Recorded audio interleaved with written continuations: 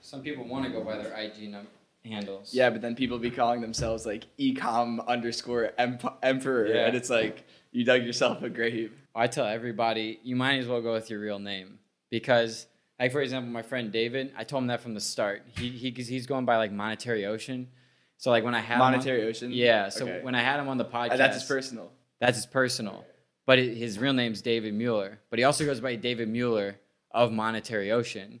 But all of his profiles are Monetary Ocean. So like when I had him on the podcast, I like said David Mueller, and then like the comments to Monetary Ocean.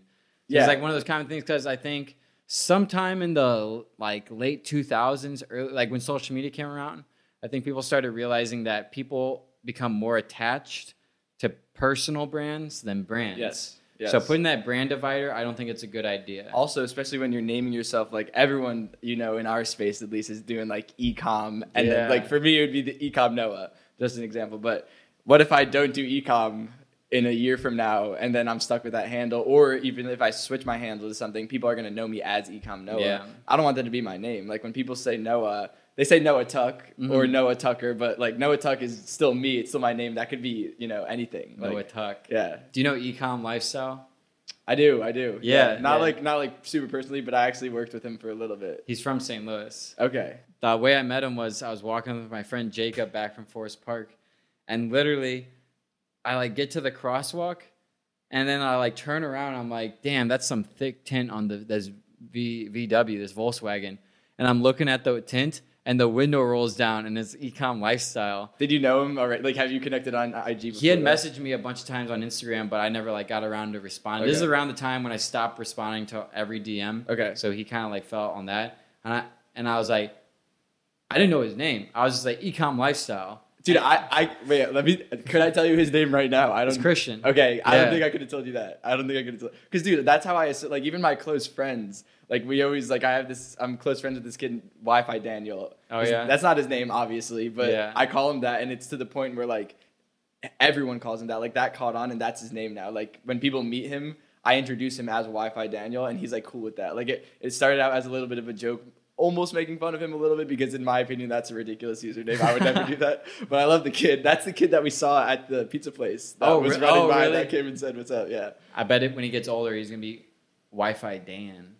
Wi-Fi Dan. Wi-Fi I mean Dan. that's what I call. So I just call him Wi-Fi now. I Oh, say okay. Wi-Fi. Yo, Wi-Fi. Like Got that Wi-Fi. the Wi-Fi. What's that? 21 Jump Street. Remember when they're all selling the Wi-Fi? Have you ever seen that? Dude, the drugs called. I have like a Wi-Fi. weird thing with movies that my brain like erases the memory of them after I watch it. What? I'm not even joking. Like, I think my brain categorizes things as levels of importance, and it knows the movie's made up. And I love watching movies. I enjoy watching them. But afterwards, like very, very quickly, like within a week, I really can't recall scenes. And I'll watch a movie with someone else, and they'll be making references to the scene, to a funny scene that's like similar to something that's happening in real life. And I'll literally be like, I don't remember that happening. Weird. Yeah. I have a weird thing with movies. It's not so much anymore, but there's a period where it's like, I think it was when I got into the e-com space and I realized how many fucking fake people there are. They're like truly like outside of e-com, like anyone in like. If you just go on, spend 5 minutes on Instagram, you'll find a lot of them. Like the people who are only on Instagram and like Yes. they're able to hide behind that curtain. Yeah. Like I became so about keeping it real, keeping it authentic. Yeah. That I couldn't even watch a movie because I'm like, these fucking people are acting. Dude, I'll be watching a movie and I'll get into the mindset of like thinking how they're on a set. Yeah. Like, and they probably practiced these lines 100 times, and they probably did this exact scene I'm watching 10 times before this one take that was good enough to like get produced. Exactly. And then I'm like, why am I wasting my time looking at this screen right now? Yeah. But like also once I get into it, then it obviously is entertaining. Yeah. Anyway, so we're out here in Florida, and it's been raining like crazy. Have you ever seen this much rain recently? This is very, very typical Miami weather. It'll like be raining for like a couple hours and then be sunny for a couple hours and then just kind of go back and forth throughout the day. That's like very normal. I haven't seen the sun one time since I've been Have you here. not? 3 days so far, no sun. I feel got like- here Monday. Okay, that's bad luck. And That's bad luck. it's like, I guess right now it's not too much pouring, It's not but too bad. It was earlier today. it was like all day and all night. Really? Was it all night? All night because that Airbnb I was telling you about, Yeah. the good room, the doors don't lock all the way, so when it's windy, it feels like someone's God. breaking in. And so I always feel like an intruder is about to come. That's surprising considering like in Florida, every house like has to be hurricane proof. Oh, really? And that does not sound hurricane proof if it's shaking from a little windstorm that happens every other day. Okay. Well, I mean, yeah, there's some sketchy things going on. Seems like with there's a that. lot going on with that Airbnb. For sure. There's a lot of weird things. Put me in a bad mood for a bit, but among other things, as you know. Yeah, but yeah. that we're all past that. Now tell me, you started all of this with drop shipping, right? Dropshipping was the first the Twitter. business venture that I did. Yeah. Was it POD? It was not. No, it was just straight up dropshipping. So this was all right. So the first dropshipping store like I ever built, it was right after I graduated my senior year of high school, got accepted into University of Miami, which was my dream school forever. Like that was the only school I ever wanted to apply to. Yeah. Just graduated from high school, living in New Jersey, about to go to University of Miami, starting new life. I was super excited. And I was working a job at the time on a fishing boat. Fishing was like my huge, I mean, it still is, Hell but like yeah. of the time before business came around, like fishing was my big passion. Is there a big fishing scene in New Jersey? I mean, it's bigger here in Florida. The fishing is like, Florida's like the fishing capital of the world, apparently. Yeah. But New Jersey, I mean, yeah. I mean, I lived right by the beach, like literally a 5-minute drive from the beach. So fishing was like always a part of my life. Gotcha. But yeah, so I was working on a fishing boat, which was actually a terrible job. It was literally 13-hour shifts some days in the hot sun, and it was one of those like big party boats that would have like 60 people on it, all lined up next to each other. And I was that fool running around cutting bait and like untangling people's lines and just cutting fish. And For just, how much an hour? So the hourly rate was like $12 an hour, I want to say, Ooh. but tips, really good tips. Oh, that's good. So yeah, so I would get like 30% of the tips for the day because there was like another guy who was helping like do all the stuff, and he was like more senior than me. That guy is also the only person still to this day that I could say that I hate. Oh my God. I've never hated someone in my life. I'm just not a hateful person. Even if people do me wrong, I always look at it as a lesson. Yeah. I hate this guy. He was nothing but cruel to me. Oh, yeah. And I was so kind to him, and he just literally like had it out for me for whatever reason, and he tried to get me fired so many times. Thankfully, the captain of the boat, who was my actual boss, loved me, so like that was never an issue. That's but good. anyways, working on a fishing boat, and I'm at my friend Tyler's house, and his buddy Andrew McCarthy. I think you know who he Shout is. out Andrew. Shout out Andrew, and also this other kid, Amit. I don't know if you know Amit Greenstein. Or Oh, the Greenstein. hedge fund manager. Yeah, so they co-own that. So they were over at Tyler's house. Tyler's like the one who introduced me to them. They were friends from back home, and Tyler and I went to high school together.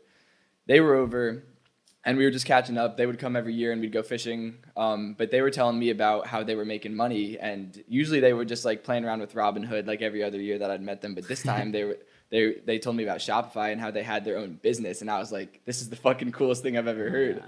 So they told me that they each had their own store. Me and Andrew each had their own store that were selling like bikinis and rompers. And Such a classic dropshipping yeah, store. to me, I was like, you don't know shit about women's clothing. Like, how could that be the business venture you take? And they were just like, it just sells really well. And I was like, fair enough. So I was like, how much are you making? And they're like, a couple $100 a day. And I was like, what's the work you're doing? And they're just like, we just run the Instagram accounts. That's it. There's no Facebook ads. There was nothing, bro. Just, So they own the influencer pages? there was no influencer page. Wait, the Instagram account for the They made a shop. brand page for the stores. Wow. And they would do giveaways. I mean, they were very active on it, and it was with their own. They were doing it themselves. They didn't have bots or anything at the time. We didn't even know about that stuff. This is like 2016, 2017, Damn. I want to say. So they were doing all that, and I thought it was the coolest thing ever. And I was like, I said to them, I was like, look, I'm sure you get this all the time, but if you show me how you set up the store, I promise you I will not let you down as far as like following through with it. Because I'm sure everyone is like, oh, that seems cool. Like, I want to do that. And then they show them like how to set it up. And then they just kind of, realize it's hard and give up. I was like, that's not me. I will go hard as fuck on this. Just please show me like the basics of how to set it up. So really all they taught me was, they didn't even teach me. They just told me about Shopify and Oberlo. They're like, look up Shopify and Oberlo. I was like, okay, I have a place to start. So I went home that day and I was super excited. I was calling my mom. I was like, Mom, I'm going to start a business. And she's like, good job. I just like everyone, I was just super like, I was on a cloud that day. I was like, I found something, because $200 a day would mean I could easily quit my fishing boat job, which was torture at the time, because this one dude that hated me for whatever reason was literally trying to make my life hell. And I was working 13-hour shifts, not getting any sleep. And I was like, this just doesn't feel right. Like, it just didn't feel right. So I was like, this is my ticket out of this. So Tyler and I partnered up on a store, and we were like, let's do bikinis and rompers, because that's what we know works. So we made a clothing brand. We called it Anna Clara Clothing, and it was very simple Shopify, Oberlo, like out of the textbook setup, just like very straightforward. And the whole thing was going to be like Brazilian style bikinis and rompers because I'm half Brazilian. My mom is fully Brazilian, so she was going to like help us name the clothing like Brazilian names and stuff and just like keep it a Brazilian theme. So we built the store. I pretty much did all the work, honestly. Like I imported the products through Oberlo, just like made a very textbook drop shipping store, just like exactly what you would expect. Like whatever you're picturing is what it is. And basically, we didn't know about Facebook ads. We didn't know about like a Twitter method, which I'll touch on later. But we didn't know about any like traffic methods. We just had a Shopify store. It probably took us like 2 weeks to build the whole thing.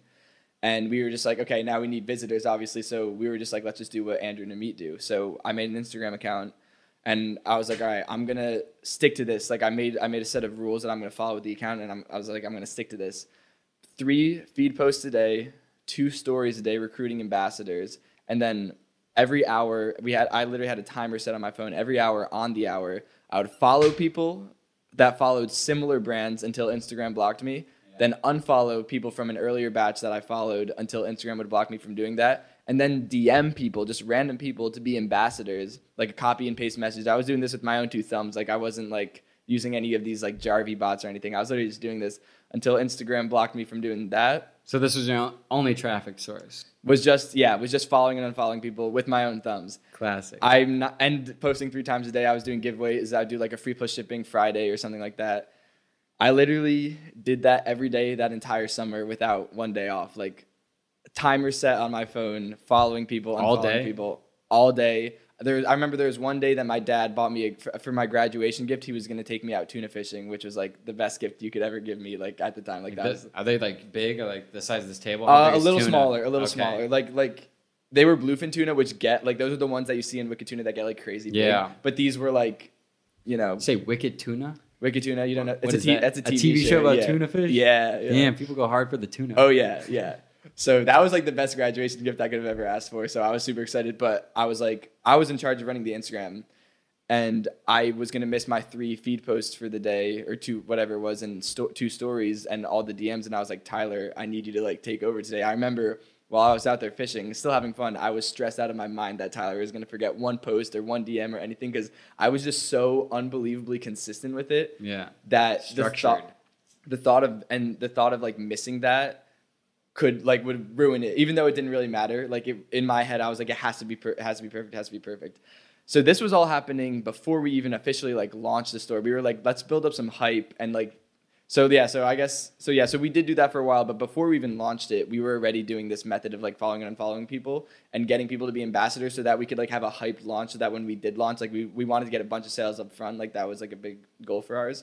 So I remember coming back from the tuna trip, and I went to Tyler's work where he was, and it was like I was like sunburned as fuck. Like my face was completely red from fishing all day. He was at work. He worked at a tennis club, and I went there, and we were like, all right, let's launch it right now. Like we had like 400 followers or something on Instagram. We had a bunch of people that were going to be ambassadors. We made discount codes for all of them. Oh, so you didn't even launch the store yet? This was all just like pre-market? Yeah, we did a lot to like hype up the launch. Gotcha. Okay.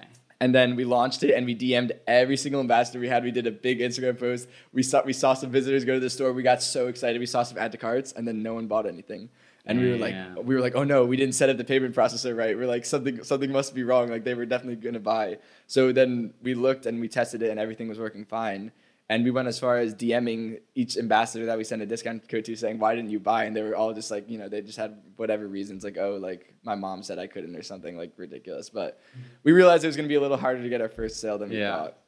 So basically we keep doing that posting strategy I was explaining for another like week. And then we did get our first sale. Just someone found it on Instagram and bought it. And I remember that moment super clearly. I was in the car and I was just like freaking out because I was like, no fucking way. This is crazy. Yeah. I was like, there's no way this is happening right now. Like, this is, like, actually real. And then we continued just doing literally that, just that follow and follow strategy for that entire summer in the DMing. And we did probably that summer going into my freshman year in college, we probably did, like, $3,000 in sales, $4,000. But you got to keep in mind that's mostly profit because we had big margins and no traffic costs. Yeah. So I probably made, like, we probably each took home, like, a little over $1,000 in our pocket. And I was like, this is awesome. Like, this is so much in this college. Is really awesome. Like, this is really, all my friends thought it was the coolest thing. All my friends that were girls wanted me to, like, do photo shoots of them wearing the bikinis and stuff. Like, everyone knew about it. Like, everyone thought it was cool. I was having so much fun building it. And I was like, I want to turn this into a huge brand.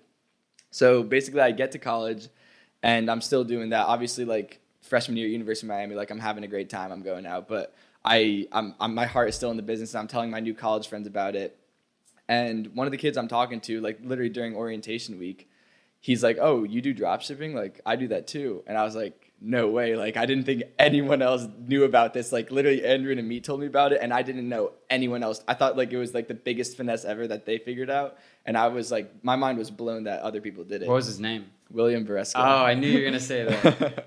His current roommate, 4 years later or whatever. But so he was like, "Yeah, I do drop shipping," and he's like, and we were just like talking about it, and he was telling me that he did $1,000 in a day, and I was like, Yeah. "Are you fucking kidding me? $1,000 in a day? I'd be the richest fucker in this entire school. Like $1,000 in a day.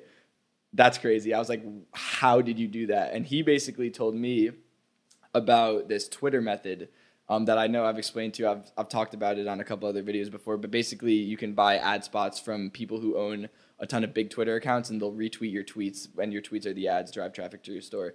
He said he was doing that he had like a jewelry dropshipping brand, and he was doing like $1,000 a day. And I was like, "Dude, can you connect me to these Twitter people? Like I need to try this for my clothing brand." So he connected me to one. And I like told Tyler about it, and Tyler was like super on the fence about it because we had to spend a minimum of $300, which was like on the ad, and that was for like 1 million impressions, and that was like already a week's worth. That would be like a week's worth of profit deleted if it didn't work. Mm-hmm. So we were very skeptical to try it. We didn't want to just blow $300 like that, but I convinced Tyler. I was like, "Dude, I met this kid at Miami. He does $1,000 a day. We have to try this. Like the worst thing it could do is like we break even. Like there's no way this is going to be that bad." Wait, so you and Tyler are partners on the store, right? On that first store, yeah. So how did that partnership even work? We were just 50-50. 50-50? Yeah. Like, and 50-50 work too? I definitely did more work. Okay. And like I don't even feel bad saying that because I feel like if you asked him, he would be like, "Yeah, no, it did way more work." Like my heart was just so in it. Like he was also way busier with his school. Like he went to University of Michigan, and he was just like super, super swamped. I remember like he was like my best friend in high school, so we would talk all the time, and he was like in over his head with business and like with schoolwork. And for me, like really wasn't that bad at Miami. And I was just like, and also I was just so obsessed with the business that like you couldn't like, I was just like, I wanted to work on it at every moment I had. And for him, it was more of a like forcing himself to do work. I think it was like just a different mindset going into it. Anyways, I convinced him to do it. We run the ad spots. I like literally made a Twitter account, posted a tweet. I was like, "All of our bikinis are on sale today," or something like that, and the link and like a few pictures of the bikinis.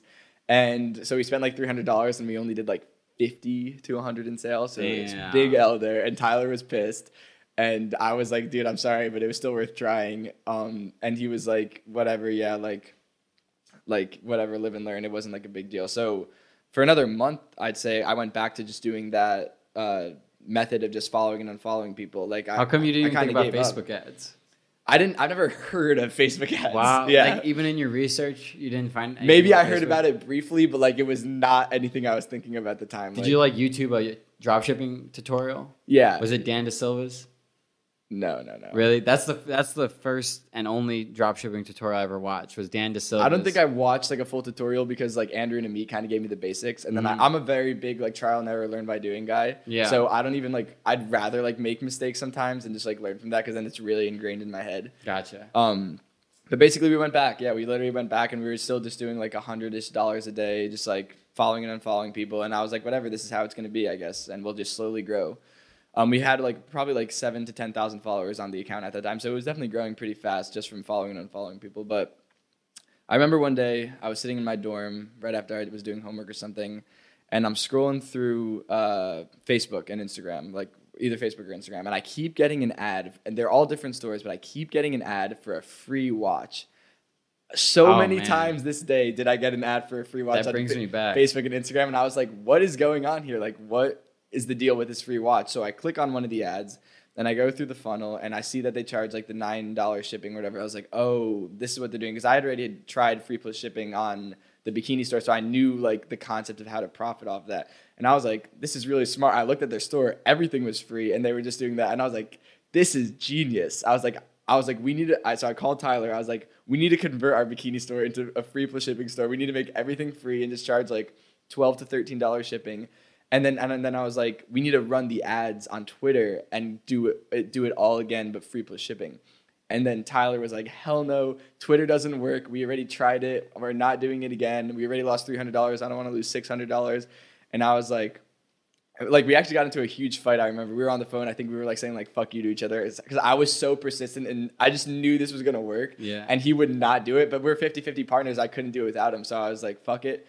That night, I literally just sat in like our dorm study room and I banged out a watch free plus shipping store using Shopify and Oberlo.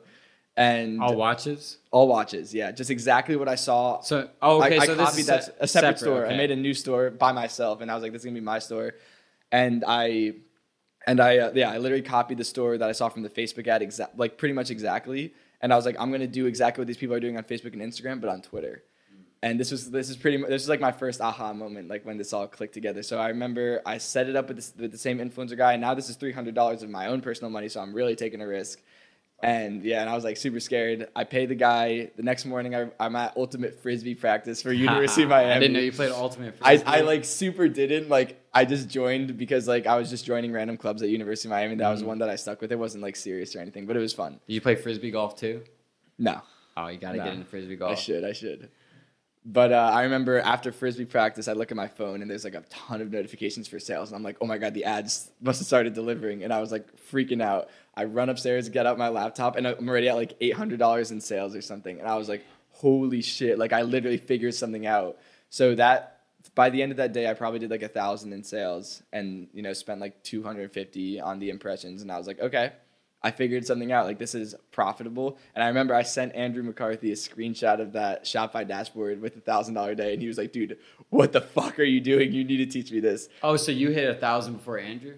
Yeah. Wow. I showed Andrew and he was like, dude, you need to show me this. So since he was the one that showed me dropshipping, I was like, I'm going to tell him everything I'm doing. Student becomes the teacher. Yeah, I mean, briefly. So I called him and I told him everything. And then he went and copied that store exactly. Oh. And then Fez made the store. Oh, Everyone made this free plus shipping watch store, but it was me that and then they all also advertised with the same guy from Twitter. Like, if you talk to them, they'll tell you about like this Twitter era that all started from my roommate telling me about it, tell them about it. But whatever, I honestly wasn't too mad about it because I was like, this guy also taught me dropshipping. Like, right. If he wants to copy my store. It wouldn't store. have happened without him. Yeah, exactly. So ran that watch store for a while. For maybe like a month, I did probably like 40,000 on it, maybe like 10K profit. Damn. And I thought I was on top of the world. Freshman University of Miami, 10K in my bank account. I'm like, I'm chilling right now. I was literally going out. Like, you can retire. Going out like, yeah, literally, bro. I was going out every night. I was buying people drinks, paying for the Ubers, like just thinking that I'm set, like I'm on now. And I actually developed a spending habit so bad that my bank account went negative. And I what? Was, yeah. And how long after the 10,000? Like not long. Like I was spending while I was making it too. Like I was like a couple months. Less than a couple months. I blew through 1 month. I blew through it. In a month? Yeah, at least. Oh my! Like, well, I guess max. you're in Miami, so I'm in Miami, bro. That's a little different. You can easily spend $10,000. I was just it just money seemed unlimited at the time. It was an illusion. You're printing it. That's what it felt like. Online ATM machine. Federal Reserve. So I was like, okay, I need to not do this anymore. So I ended up closing that store down because I never tried Facebook ads. I never knew about Facebook ads. I was just doing Twitter, and it wasn't getting me too far. It started to die down, and there was nothing more I could do. So closed that store down. And then basically I was like, all right, I need to make a new store, and I need to do something more sustainable. So I made a new store. And I knew Facebook ads was the answer to my problems. I just didn't know what to do. So I watched a YouTube video. It was by a guy named Teo Vanyo. He's like not that big, but he made a really good YouTube video back then about just a very simple Facebook ad testing strategy. And I watched it and it made perfect sense to me. And I was like, I need a consulting call with this guy. So it was around Christmas time now, my freshman year in college. I asked my parents for Christmas, can you buy me a 30-minute consulting call with Teo Vanyo? How much was it? It was like $200. That was like my only Christmas present. But they got me that, and I was super excited. And I had that 30-minute call, not like a week or whatever later. And this guy literally, like, it was just perfect timing. Everything clicked into place. He told me exactly what I never ran a Facebook ad before, but I got like the concept of it. And he literally just told me everything I needed to hear to like get to that next level, like just to like run something successfully. Like he just told me exactly what I needed to hear. So basically it was like a testing strategy and a lookalike audience strategy, very basic. and I made a new store. I started with Twitter, and I got enough data from Twitter to do his lookalike strategy without ever doing his Facebook testing strategy. And I made lookalikes from the Twitter data. And how'd you have the Twitter data? Because I ran Twitter ads for this next product, like the Twitter, like the ad spots. And you can use that for the audiences on Facebook? No, but I had a pixel on there. You had a Twitter pixel? Facebook pixel. On the okay. Yeah. Oh, you get what I'm saying? Yeah. So I just ran Twitter until I had enough by what Teo told me would be enough to make lookalikes, and then I made lookalikes, and they did crazy good, like $2 cost per purchases across the board. I was just scaling it like crazy, and I was like, all right, now I have shit figured out. But I didn't know how to keep Facebook ads long-term sustainable anyway, so that store ended up dying out after like 2 months. But I was really, I was just learning a lot. And this is right around the time I started to realize that there's a whole community of people online that do this. Like, I remember I found Tanner Plain's YouTube channel and Save Ass's channel.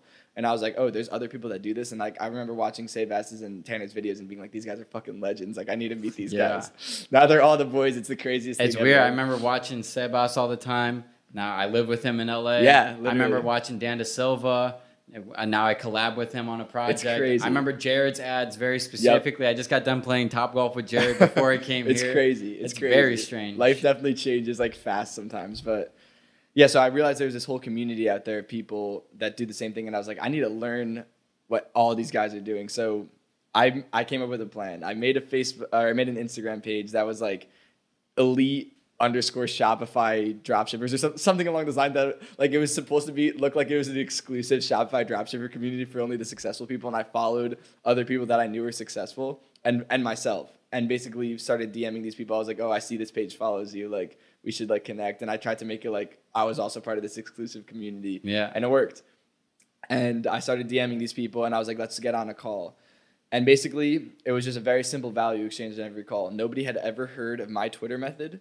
So I would call these people and I would teach them this Twitter method, and in return they would give me some piece of Facebook ad knowledge or something.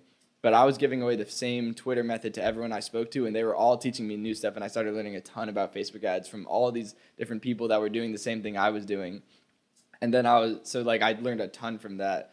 And then I just started building a personal brand. I didn't know what I was doing, but I wanted to make more money by coaching people. So I started running an Instagram story ad to just gain followers, and if people DM'd me, I would figure out some sort of coaching package, but it was completely unorganized and I had no idea what I was doing. Yeah. So I stopped that real quick because it was just not sustainable and it was taking up too much of my time. And yeah, I mean that's basically how it got started. I mean, obviously there's a lot more since then, but that's when I started meeting people. I met Tanner not too long after because I was gaining followers, and people started to find out. I was posting my screenshots too. People were seeing I was doing really good numbers. And I was teaching people about Twitter, so people would fuck with me. I would teach them something that they've never heard about before. Everyone was teaching the same Facebook ad strategies. I had something new, so people thought it was really unique, and I just kind of started networking from there. Yeah, the value exchange is important. Very important. Because a lot of people, it's because if you didn't have that to offer, do you think these no one's going to give me anything? Yeah. And I wouldn't want anything because that just feels wrong. I'm not there to. I hate this phrase let me pick your brain or whatever. Yeah. Obviously that probably gives you chills from the amount of times you've seen it in your DMs. It's probably way worse than mine. I mean, your DMs are probably way worse than mine, but I just hate that whole taking without giving kind of mentality. Yeah. Especially if I don't know you. If you're a childhood friend, you're getting put on, but I had someone text me yesterday. He was in that fraternity I joined for a short little period. Yep. He was 3 years older than me. We never had any in-person conversations, and he's been hitting me up all the time as if we were buddies or something. I never even spoke to this guy before. He also mentioned he's a financial advisor, of course. You ever have financial advisors from your past life hit you up? I don't think any. I'm a little younger than you still. I don't think if I were to stay in college, I would be a senior right now. So most of my friends haven't gotten to the point where they would be able to. It's coming. But it's on the way, I guess. On the way, I guarantee it. I guarantee it. So you dropped out of college? I did after my freshman year, yeah. So I wasn't even making a lot of money, actually. But you stayed living in college, though, because when I met you, were still there. So, well, basically, it wasn't technically on campus, but it was right off campus, and it was all college students. Yep. But yeah, so after my freshman year, I really wasn't making a lot of money. I was just grinding. I was just really grinding. Just every day, I would just sit on my laptop and just grind. I would just try everything I could think of, and I came up with the motto of just test it, almost like Nike's just do it. If I think of something that could potentially work, test it. Everything. There's no reason not to test, especially from a marketing perspective. If you're not testing things, even just with Facebook ads, as simple as testing audiences. If you're not testing everything, then you're not you're not getting a big enough sample size to make effective decisions. So I just really got the mentality in my head to just test everything I thought of, and I was just grinding, like not even making money, but grinding. Yeah. And I knew that I didn't want to go back to school. I was already deep in the whole community of these online entrepreneurs, and I was in love with it. And it was like a lot of conversations with my parents, but basically what we agreed upon is that I'll take a semester off because I would technically be allowed to go back to college after.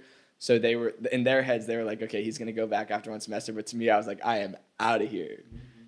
Yeah, when I dropped out, I just told my parents, no conversations at all. I mean, yeah. This is what's happening. It was weird because when I woke up that morning, I had no intentions of dropping out. Oh, really? By 1 p.m., I already convinced myself. Okay, it was definitely more of a gradual process for me. Yeah, it was weird because it was just the influence of going to Los Angeles, like my first big city, living there for 3 months, and then coming back. Okay. And I'm like, once you see it, once you get the taste, yeah, you get hooked. I'm like, there's no way that there's no way I drop out, go to LA, and not become successful. I knew it's not one of those things where it's like I was telling myself I'm gonna do it. I knew for a fact. It already happened, just time hadn't caught up. Exactly. It's already the reality of my brain. Fuck manifestation, bitch. This is reality. And that is what manifestation is. No, okay, so manifestation puts a barrier between your thoughts and reality. I don't know what you guys are talking about when you're talking about manifestation because my thoughts are my reality.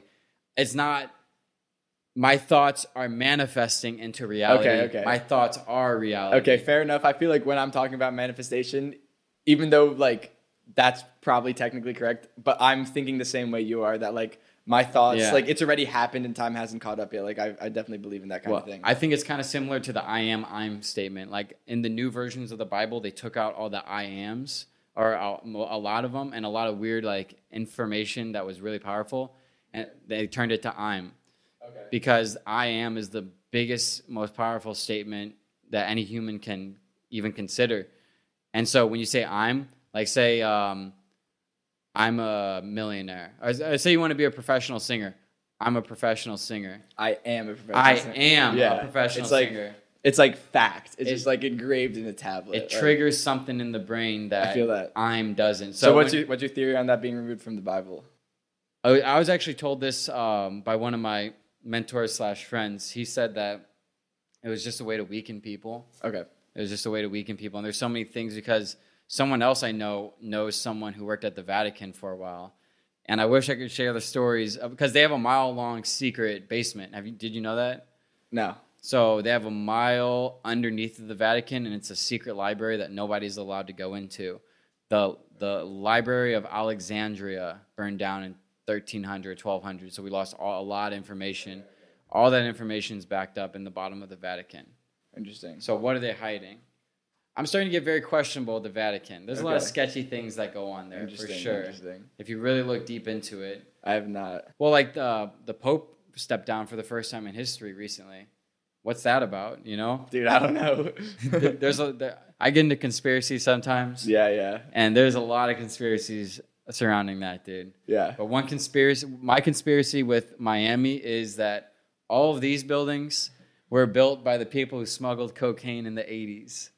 Okay, I mean, Brickell specifically. Yeah. This is like these buildings are all like 3 years old. Yeah. Oh, you still think? I still think so. Okay. I was talking to my friend about that last night. I'm like, damn, Miami sure does have a lot of really rich people. Yeah. And it's very it's very confusing how a lot of these people have money. You ever notice that? Yes, absolutely. Yeah. but I feel like they're just doing like really sketchy stuff. Like exactly. But not like as like robust as like bringing cocaine to the United States. Well, I think those people all started going in investment around here because like Miami used to be a retirement home basically. Yeah. Until like the late 70s when Castro sent I think it was like 10,000 right Cubans.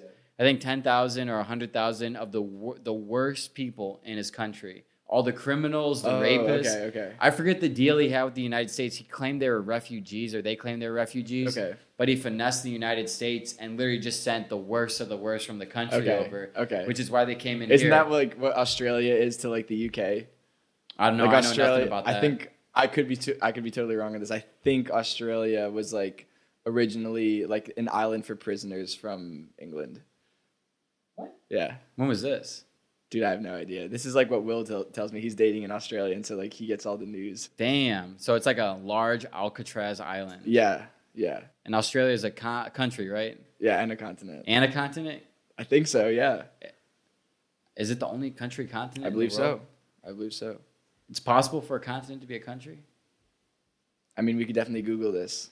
I know some people are listening to this Some right people now. are like, what are these you guys guys talking need about? to go back to college right now. We went from talking about the Vatican to drug smuggling to geography really quick. Real quick. So how have you liked living in Miami? Okay, especially when you didn't have too much money to making a lot of money. Because Yeah, I feel like Miami's way funner when you have the money to blow. definitely. It's definitely a city, as Los Angeles is, probably a little less so in Miami, that like, yeah, obviously like money is king and like there's a lot you can't do without it. So after I dropped out, I finally convinced my parents, like I wasn't even officially dropped out. I was taking a semester off on paper, but in my brain I was very dropped out. Me and all my buddies from college, like we got like 4 of us got an apartment right next to campus together, and like that was so fine with me. Like not only was it cheap, but I did not want to give up the college lifestyle. Right. Like just because I'm not taking classes doesn't mean I don't want to have fun. Like I don't know why that people always like associate this too. They're like, oh, if you're not like, they're like, oh, you have to like give up drinking and partying and having fun. I'm like, fuck that. Like I'm still trying to live my life and like do fun shit with my friends. I loved all my college friends. Like I'm still close with all, like literally all of them. But class wasn't for me. Like that was the difference. Like while they were in class, I was sitting home grinding. Like, but besides that, What was your GPA? we still saw eye to eye. Oh, it was high. It was high. I don't remember exactly. I mean, in high school, it was like 4.1 or something out of like a weighted scale or whatever. But I definitely took school seriously. I wasn't one of those kids that like knew that they were gonna do something like this and like was just like kind of fucking around in school and just like grinding. Like in high school, I was a good student for sure. Like, and it was just because I wanted to go to University of Miami so bad, and I knew I had to have good grades. Right. So I literally like that was the only motive in my head, and since that was like since I put my mind to that, like I was gonna do that, like make that happen no matter what. So I was Gotcha. definitely a good student. Yeah. I know Sebas had a 5.5 GPA. Really? Yeah. I could see that. I just realized something. We didn't turn these on this table. Oh, should we? Might as well. I think we need to. Is it a process? Well, there's that cord behind you. Oh. You'd have to plug that into the box underneath one of these legs. Oh, there we go. Damn, now we're really in Miami. Good vibes. Yeah. Very exhilarating. Got my Tesla cup. Yep. And you're basically dropped out at this point, living the college lifestyle. At that point, yeah. Where'd you take it from here? Because is that around when I met you, or did you stay there for a while? Well, you did meet me like the first time we met. I don't know if you remember, but it was like right outside that apartment. Yeah, no, I remember that. Okay, yeah. Yeah. So yeah, that was right when we met. Yeah, so I was just grinding, but I really wasn't making a lot. Like I was grinding and I was making enough to like pay my rent and pay for food, but that was really it. Like I wasn't like stacking cash at all. And that's when I met Luca. I met Luca actually the first night I moved into that apartment. So it was right after I dropped out. The day I got back, I went to Luca's house, but it wasn't even to meet Luca. That's just what it turned into. But basically, this guy I met on Instagram, his name was John Mancini. He called me. He saw, like, I posted a story that, you just unplugged it, bro. Oh my god. Do you have to do the whole remote thing again and everything? Yeah, I think we might as well dude. just leave it off. It's Fuck not it. meant to be. Yeah. But I posted a story of the new apartment, and he was like, "Oh, you're in my." And I never met this kid before. He just hooked me up with the Jet Smarter membership, so I could get those empty leg flights. So I just knew who he was. He replied to my story. He's like, "Hey, do you want to play poker at Supreme Patty's house tonight?" And I was like, "Yes, that sounds lit." So me and my roommates and this girl I was hooking up with at the time, we like all went to Supreme Patty's house that night with this guy John Mancini, who like I didn't even know who he was. And how do you know who you were? How do you know who I was? Yeah. From Instagram. Gotcha. Just from okay. Instagram, yeah. And so we get to, and I just thought it was sick going to Supreme Patty's house because he was like super famous at this Yeah. time, and like Big I was just poppin'. like, yeah, and I was just like excited to go meet some cool people. And this was the very first night I get back in Miami. Dropped like as a dropout, like this was like the first day, so I was Wow. like, things are going good. Really good. So I get over there and we're playing poker, and I remember I had to put like $300 to get like chips or whatever, and I was like, and I lost all of it obviously because I don't know how to play poker. Like I was just there to meet people. Yeah. But I remember thinking like, fuck, this is definitely a big L to the bank account right now. But like, you got to do what you got to do to network sometimes. And basically, I remember I started talking to Luca because he was like, "Oh, I do, e-commerce too." We hit it off super, super well. And he was like, "I have an idea for something we could do together." And obviously, like, he's living in this mansion in North Miami on this island with Supreme Patty and all these other influencers. I was like, I would love to do whatever your idea is with you. But I'm playing it cool, obviously.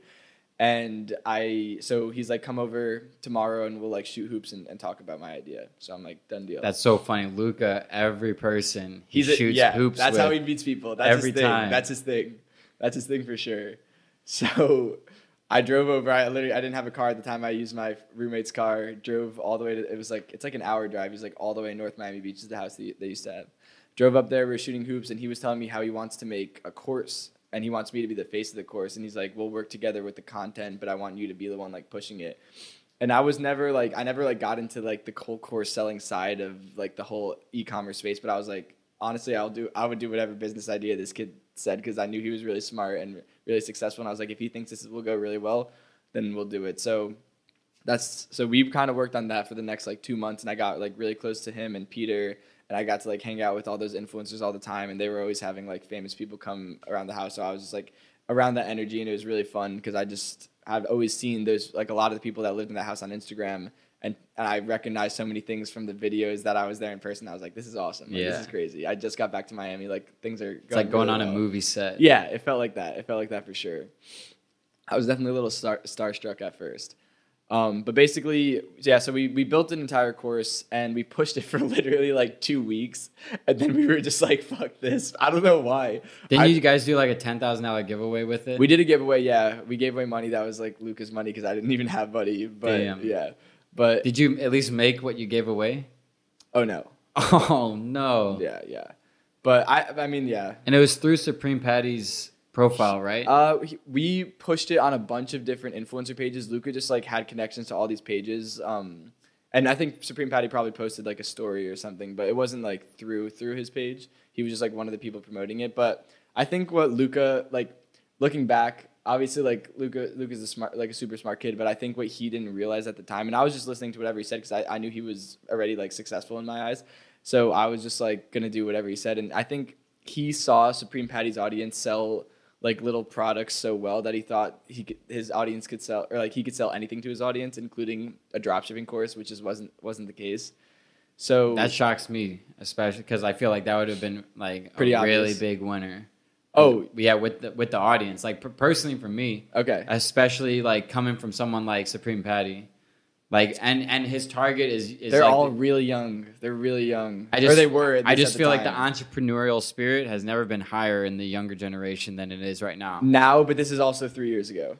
Gotcha. Okay, so this is right when dropshipping started becoming mainstream. Yeah. Gotcha. So I don't know. Maybe it could have worked better now. Regardless, we pushed it for a little bit. I didn't like it. Like it just didn't feel natural for me to be the face of this course. Like I just didn't like it. Like there's no other way to put it. I just didn't like it. I felt like I wanted to be more of a behind the scenes guy. I just didn't enjoy it. It wasn't fulfilling. I wasn't having fun doing it. And it wasn't even selling very well. Like I feel like we just kind of did a bad job with the whole marketing strategy. So I was like, let's just shut this down. How much was it?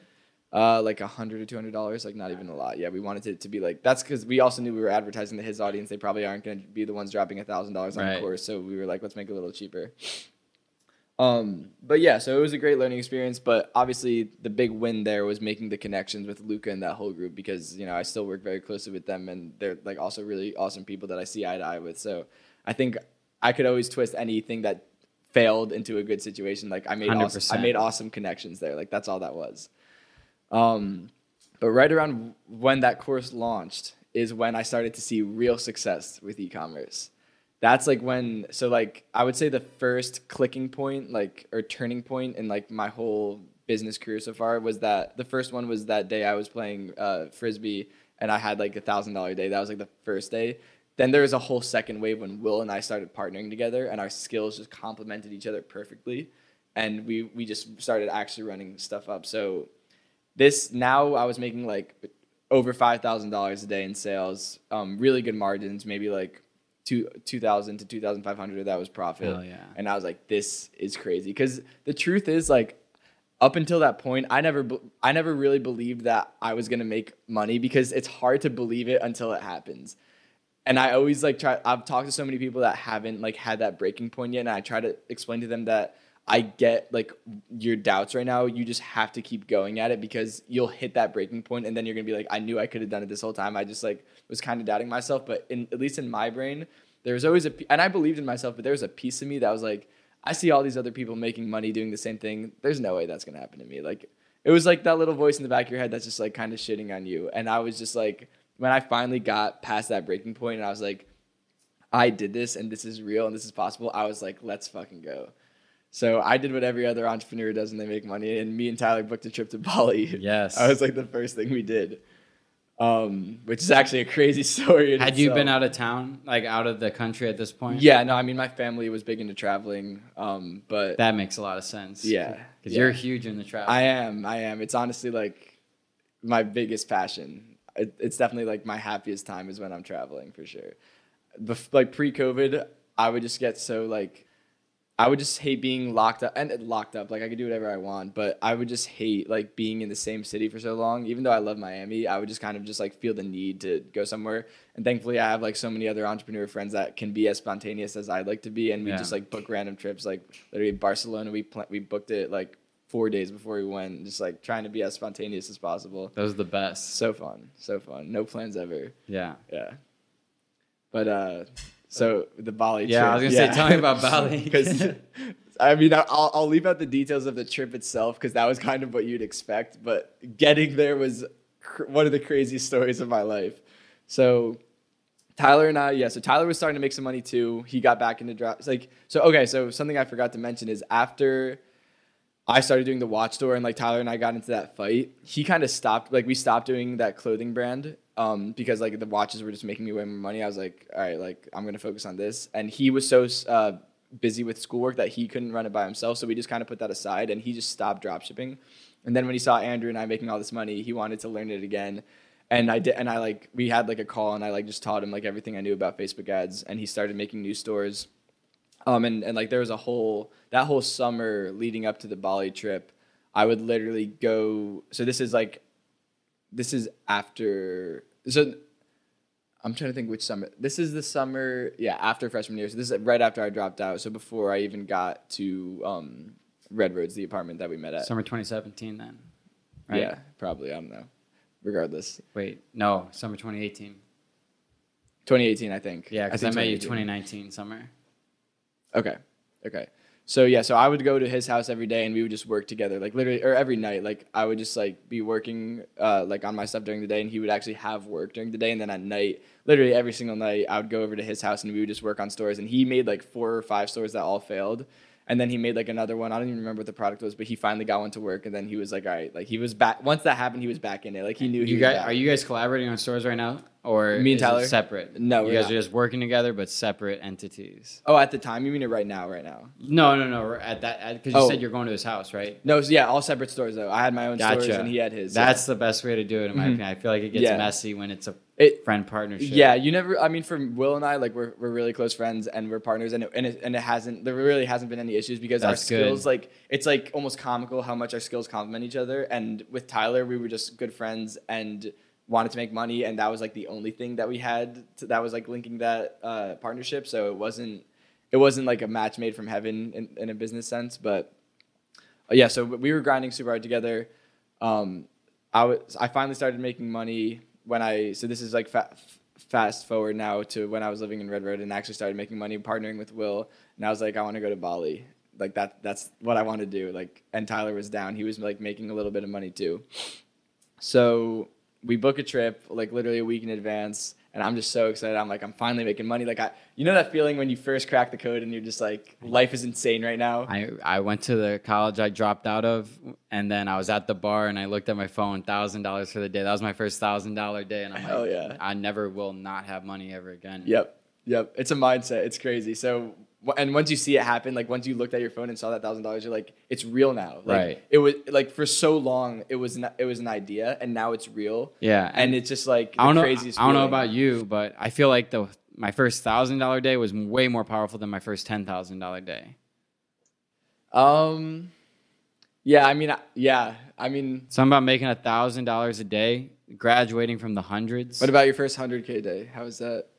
I never had a I'm just 100K day. kidding. I've had a 100K week. Okay. Yeah, but never a day. Yeah, no, I was just messing with you. Yeah. Yeah. I mean, even then, I don't think anything's ever going to, because I think the $1,000 day was the first separation between True. structure and the dream life, essentially, was what I was going Yeah. for. Like that, until I hit that, I never felt that. I No, I remember know that what because you I mean. woke I up know the what you next mean. day and then I did 1,600 with $900 profit and like fat fucking profits. That is fat. That's when I was like buying everything like Yeah. So dude, you went through the same phase Yeah. that like I went through when I was a freshman in Yep. Miami. Okay, Yep. Cool. So yeah, so we booked a trip and we were just like, let's just go and have fun. Like I was making money, and I was just like, life is crazy right now. So book a trip, and basically, so there was a layover. So yeah, so we were like at the airport, super excited. We had a layover in South Korea. So our big flight, I flew to Michigan first, and then we flew from Michigan to Atlanta, and then the plan was Atlanta to South Korea to Bali, and we already had every hotel, like tour, everything we wanted to do in Bali was already booked. We were just like super excited. So we fly from Atlanta to Seoul, South Korea, and we get there and it's like 4 a.m. there, and we're just like super tired because we barely got to sleep on the flight. Obviously, we're like sitting economy, and we're just loving it though because it's like a huge adventure. This is my first time ever in Asia, so I was like, this is the coolest thing ever. And we go to like the desk where you like, because we had like a 10-hour layover there, and then it was directly from Seoul to Bali. So we go to the desk where you like get your next boarding pass printed or whatever. And the woman asked for my passport, and I give it to her, and she's looking at it for a while, and I could tell something's wrong, but I didn't know what was good. And she like calls someone else over, and they're looking at it, and they're putting stuff into the computer. Wait, are they speaking English? Yeah, like, but barely. Okay. Like, a little bit, like, enough that they're like, oh, just, it's okay, like, wait, or something. But they couldn't, like, fully explain to me what was going on.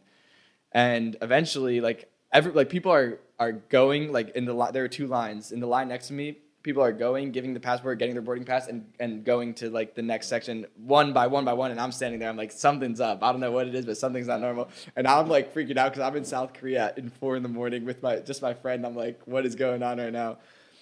Basically, like, the woman calls us some sort of supervisor over, and he explains to me that they won't print my boarding pass from South Korea to Bali because Bali is, a part of Indonesia, and Indonesia has a policy where if you're an international like visitor and your passport expires within 6 months, you can't enter the country. It has to, for whatever reason, I don't know why that's a law, even though like I was obviously not staying for 6 months. That's weird. That's just a law that they have, and I did not know about that. So they were like, there's nothing we can do, I'm sorry. And I was like, so I called my mom. We're like looking up, like trying to find loopholes. Like, what if there's a U.S. embassy in South Korea I could go to and like get some sort of stamp that extends it, or like any little finesse. And then we remembered I'm also a citizen of Brazil. I have a Brazilian passport, but I didn't bring it with me, and that didn't expire for a while. But my mom was saying like maybe you could go to the Brazilian embassy and get like a temporary passport. We were looking at every option possible. We were calling him. I called American Airlines and I was like, how did you allow me to book this flight? My passport expires. And they were like, yeah, they literally claimed it was their fault. Like they were like, yeah, like our system shouldn't allow you to do that. But for whatever reason, it went through when I booked it online. Wow. And so we're just panicking. So it was like 4 a.m. and the embassy didn't open till 10 a.m. and the flight was at like 11 a.m. So there was no way, even though like everything we're looking at online says that there is nothing I could do, even if we went to the embassy and they could figure something out, I wouldn't have been able to make the flight. So Tyler's like freaking out. I'm like, holy shit, I fucked this whole trip up. Like, I can't believe How this. long were you going there for? 10 days. Gotcha. Yeah. So that's a lot of hotel time. A lot of planning. And already paid for. Everything was paid for. Right, non-refundable. Yeah. So we're like, holy shit, like we fucked up. So I'm just like literally for hours calling everyone, going back to the desk, like just trying to figure out something. And just to like lighten the mood at the time, because Tyler was getting really upset. Like I could tell Tyler was pissed because like we had this all planned. It was like kind of my fault that it was falling through. Just to like almost lighten the mood, I called my buddy Trevor. And I was like, Trevor, like you're not going to believe what happened. And without me even finishing my sentence, Trevor was like, what, does your passport expire in 6 months or something? I was like, what? Dude, because Trevor's like one of these guys, like little background, Trevor is like one of these travel hacker guys. He knows anything and everything about traveling. He's the one that gets me like super cheap flights and like finds private jet flights and stuff. Like he just knows all this. Anyway, so that's why I wanted to call him, because I thought he would like find it funny. I thought I was gonna be teaching him that you couldn't go there in 6 months, or with a passport that expires within 6 months, but he obviously already knew that.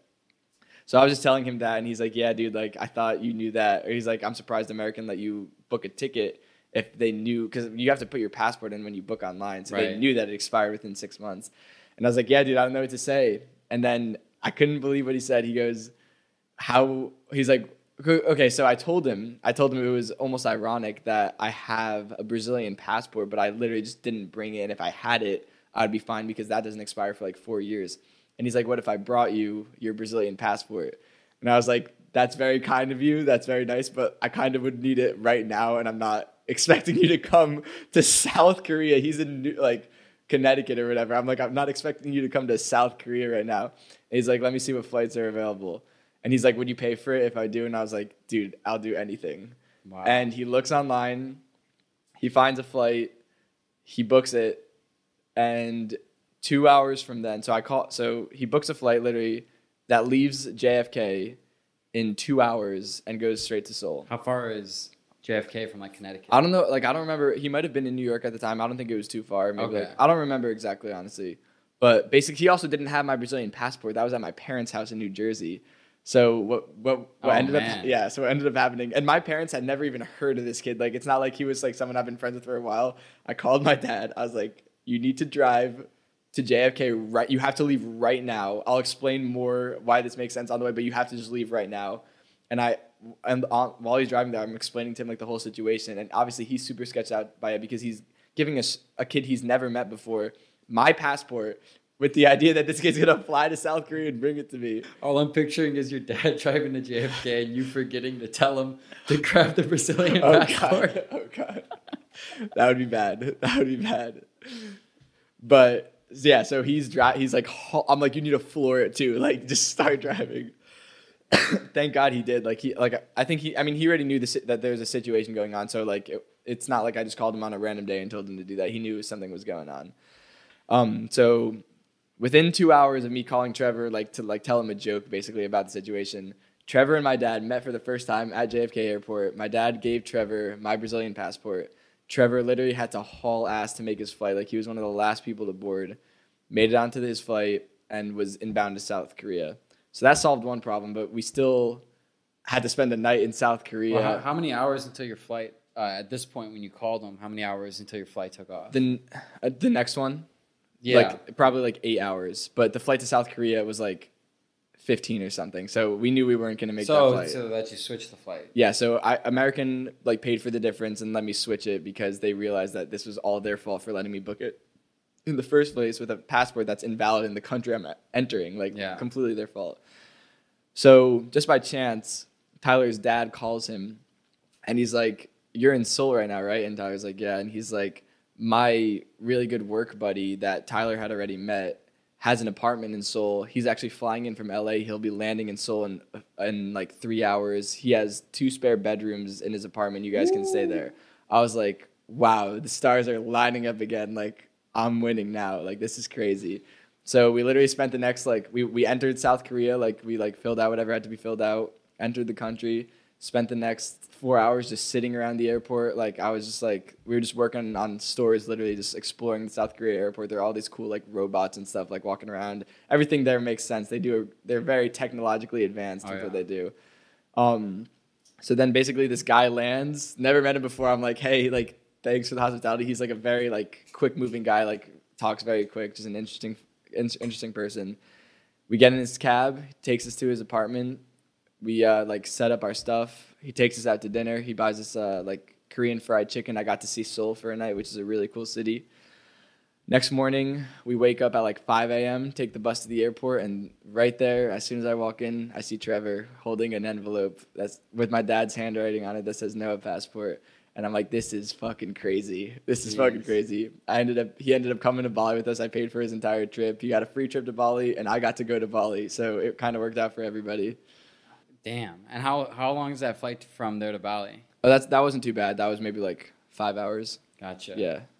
Jesus. Yeah, I've never been to any of those countries before. Only been to Germany, but I've wanted to, and I was about to. We will. And then COVID happened, dude. True, it messed up everything. We, back at 1733, we were all planning a huge trip to Switzerland. Okay. Switzerland, your money, as far as I know, looking at Airbnbs, I generally base how expensive good Airbnbs are about how much you're going to spend there. I'm saying if I go to New York City, when we went, we were paying $2,500 a night for a place.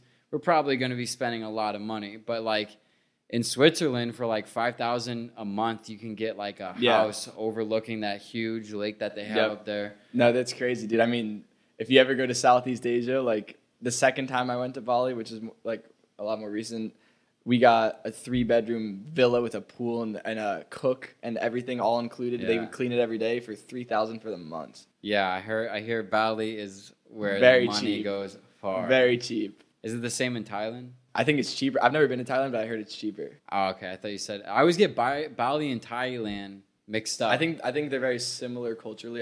They're close together geographically. Yeah. I mean, it's all Southeast Asia. Aren't they continents? No, I'm kidding. I'm kidding about that. Back to college we go. Yeah. I mean, when it comes to college, I didn't learn anything about geography in college. No, not in college. I was like, what, middle school? Yeah. And it was weird driving in LA because a lot of people who asked where I was from, like in the Uber, they're like, I go St. Louis. And, while you were driving Uber? Yeah, and they're like, where's that? And so it was like a good fat percentage who had no idea. I could see that. And then some people, I'd say it's in Missouri, and they go, "Where's that?" That's bad. That's bad. Yeah, that's very bad. That's very bad. Yeah, I bet it was a lot of people who didn't grow up here though. If I had to guess, like maybe grew up in Mexico. So. I hope so. Fuck. I think they said like, I forget what percentage of Americans can't find America on a map. That's just pathetic. That's just crazy. Let's ask. I can't ask Siri because I'm doing the backup recording. But yeah, I think somewhere along the way, I think humans kind of started diverting the attention from the important stuff, and we started to get kind of brainwashed by like other things.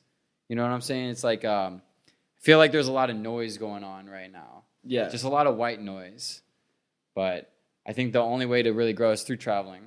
Definitely. The best way to grow is through traveling. To grow and learn, like that's like real learning. That's like how you really learn. My friend tried to convince me. He's like, I've been to 8 countries. It's all the same. It's all the same. And I'm like, that's not true. I'm like, I've only been to 1 country, and even I know it's not true. I got something fucking in my eye, dude. Like, do you see me over here? Yeah, is it that bug again? What if it's that bug piece that's finally secreting out of my eye? It's really bothering me. Has that been in there? It could be. Wish I brought an eye patch. I should. Yeah, that's what we should have done for the hat thing. Oh, true. Me and Noah have done this interview, not like this, but we did an interview. Way less formal. Like, yeah, we were just sitting on a couch. I think we didn't have the wireless microphone. I think it was the boom mic. it was the camera. It was at sunset, and then we just kept switching hats. For some reason, we thought that was the funniest thing. You thought it was so funny. I was like, I especially. You were dying. We couldn't even. We stopped the interview because you couldn't stop. I think you were laughing at me laughing. I was laughing at the hats. Yeah, and then we kept trying to redo it, and Sebas was there holding the camera. Oh yeah, and we just literally couldn't stop laughing. Those are some good times. That was fun. That was a good time. When was that? Wasn't that March? Dude, I'm really bad with like remembering when things were. Like I use Snapchat memories for that. Snapchat memories. Are you still on Snapchat a good amount? Not a crazy amount. Like I don't like have streaks with anyone or anything, but like there's like very specific points in time where I'm like, this is a Snapchatable moment. Like, yeah, it's kind of like something that doesn't quite make Instagram stories, or I don't want everyone on my Instagram seeing it because on my Snapchat I only have like people I actually know for the most part, at least. Yeah. So if there's like something that's like a little more personal, maybe I'd post that on a Snapchat story. Like what, for example? I have no idea. Looks like Will was right. We're getting the sunset right between the buildings. Yeah, we could put one of these blinds on if we need to. How many countries have you been to at this point? I don't have an exact number off the top of my head. Probably around like the 10 to 12 to ish. Are you trying to go to every one in your life?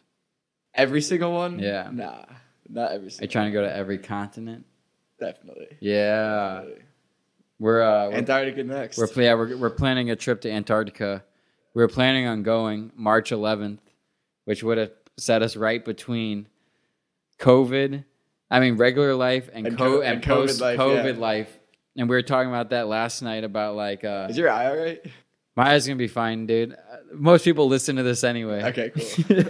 For those people who are just listening, Scott is horribly in pain right now. Well, it's not only that. It's just because... The Airbnb guy made me wake up at 8 a.m. after going to bed at 4 a.m. I'm kind of disillusioned now. I'm not going to lie. You're all good. But hopefully the conversation's making sense. I think so. Good. I think so. I got a good night's sleep, so. Yeah. Antarctica. Yeah. So yeah, no, I'm the same way. I think I'd rather be someone who can say they've been to 7 countries than 7 continents than been to every country. I mean, every country is like kind of unrealistic, I feel like. Some people have done it though. I'm sure. But you gotta like dedicate pretty much your life to it, Yeah. I'd imagine. Yeah. And I can't even imagine how much money. I'd rather go to space. Yeah. Do you think that's coming soon? Yeah. Well, in our lifetime, Who do you think's gonna do it first? Commercial like space flight. Like SpaceX or NASA, you mean? Or I'm talking about like in terms of like you want to take a flight up to space. I mean, just that to check already it out. exists, Virgin Galactic, but it's like 150K or 250K or something. Oh, they're actively doing it right now? Yeah, but it's literally like that price tag, and you also are only like I did a little homework on it. You're only in actual space, like zero gravity space, for maybe 5 minutes, and you're paying that much. How come? Do you know why they only can do it for 5 minutes? I don't remember. I mean, this is a while ago, and it could be different. This was like maybe a year ago. I looked it up. Yeah. Well, SpaceX is trying to do something similar, right? Yeah, What's their plan with that? I don't know what they're planning with it. I mean, I know Elon's whole life mission right now is just Mars. But I think they are also trying to do like some sort of vacation, like to space. Like I remember something about like reading that you could do like a night in the International Space Station for like around 50,000 or Damn. something, which would be sick. That would. Super Wait, how sick. much? 15,000? 50. 50,000? Yeah, but again, like that number could be super wrong. This is just off Does the that top of my include head. flight? and I think travel? that's everything. But that number could also be super way off. Like I remember they were doing something a long time ago for $8 million. They'd take you around the moon. really? Yeah. And people did that? Probably not many. I feel like I would have heard that. This I heard about this in 2008. Okay. But apparently NASA doesn't have the technology to go back to the moon. Did you ever see that clip? What do you mean? Like the guy who was not the head of NASA, but head of Apollo 11, I believe was the first one. He did an interview with, I think, National Geographic, and he's like, they asked him, why haven't we been back to the moon since the 60s or 70s? And he goes, I'd love to go back. The problem is we destroyed all that technology, and we don't have the technology to go back right now. I've not heard that. And they also, guess what they did with all the original film? All destroyed. Sus. They destroyed Sus. all the film. Sus. You know what my conspiracy theory on Elon You Musk got- is? Oh God. What? This is my own personal one. All right, let's hear it. This guy, when you watch the Joe Rogan interview, he's like, kind of like doing this. Kind of like he is like, He does do that. He does He's like that a with his computer. eyes. Yeah. yeah, he's like a computer, and he's so smart. He is. built 3 major companies simultaneously. He had PayPal and all that. No, he's out of control. He's out of control. I bet Neuralink was his first company, and he installed it in his brain way back, Fair enough. and that allowed him to go this far. And he would never say that. Obviously. Actually, if you watched the most recent video produced by Neuralink, he made a joke about that. Oh, really? He said, like, somewhere in the video, With the pigs? I could have it installed right now and you wouldn't. Oh, know. that's right. Yeah, with Yeah. the pigs. With the right? pigs, Yeah, yeah. I remember him saying that. Maybe that's where I got that from. I talked to Jared about that too. Yeah, it's a very realistic theory. Yeah, because it's like, how do you explain someone that? And have you read his biography at all? I've not. I really should, though. I mean, I'm obsessed with the guy. If you like on the first page, the author's like, here I am talking to Elon Musk, and he's talking about world domination while he has cookies and cream ice cream dripping from his lip. And he had his assistant get with extra sprinkles or something like that. Oh, my God. Yeah. He's the best. He's the best. Yeah, I would love to have a talk with him. I saw a recent podcast with him, and the way he talks is very fluid, and I like how they asked him. It was I don't know if you saw this, a really rude interviewer. And I've only seen his Joe Rogan podcast, I think. Yeah, he did this one recently, and she was weird. She's like, so who are you voting for? And he's like, well, it actually really depends on the debates. And she's like, that's going to be your decision, the debates? That's what the debates are for. Exactly. It was crazy. And then he did a beautiful transition where he starts talking about politics and then space, but you don't know where he shifted into space. You kind of like lose thought because this interview, like, I just couldn't picture Elon getting mad. I just picture him outsmarting anybody who makes him upset. Yeah, for Yeah. sure. So what are you up to nowadays? And I saw you had a Rublin. Rubik. Yeah, Rubik. Yeah, that was. I mean, that was like a just a failed venture. I mean, I didn't really put too much time into it, but basically, one of Will and I's stores, like we pretty much partner on all of our stores. We wanted to make a nootropic brand. So we found this company in Georgia that basically handles everything that we wouldn't want to do, which is like doing all like the lab tests that you have to do because it's a consumable product, which is like a whole different ballgame. Hell yeah. Anything you eat has to get like tested and approved that it's like safe. So Will is like big into just like everything health related in general. So he already had a list of ingredients that he wanted to put into a nootropic supplement. So he kind of handled that. He spoke with the company in Georgia. They they put the ingredients in the pill, test it to make sure it's safe. They bottle it and design the labels and like, print it. So they handled all of that. We ordered like $20,000 worth of inventory, shipped it to our apartment. We were just gonna fulfill it like ourselves in the beginning. And then we spent so much time building a ClickFunnels and like all these websites, and we got all these professional videos made. And then I realized for myself, everyone talks about building a brand. It's really like you have to if you're building a brand and like in its truest sense, not when people say like, oh, I'm pumping out a brand for like Q4. Like if you're really building a brand, like there's two different like people. The word brand kind of lost its meaning with this whole dropshipping wave because everyone thinks they have a brand. I'm talking about like a real brand. It's very black and white what it is. If you're gonna build something like that, you have to actually truly not just pretend or not even convince yourself. You have to at the bottom of your heart wholeheartedly believe in the product.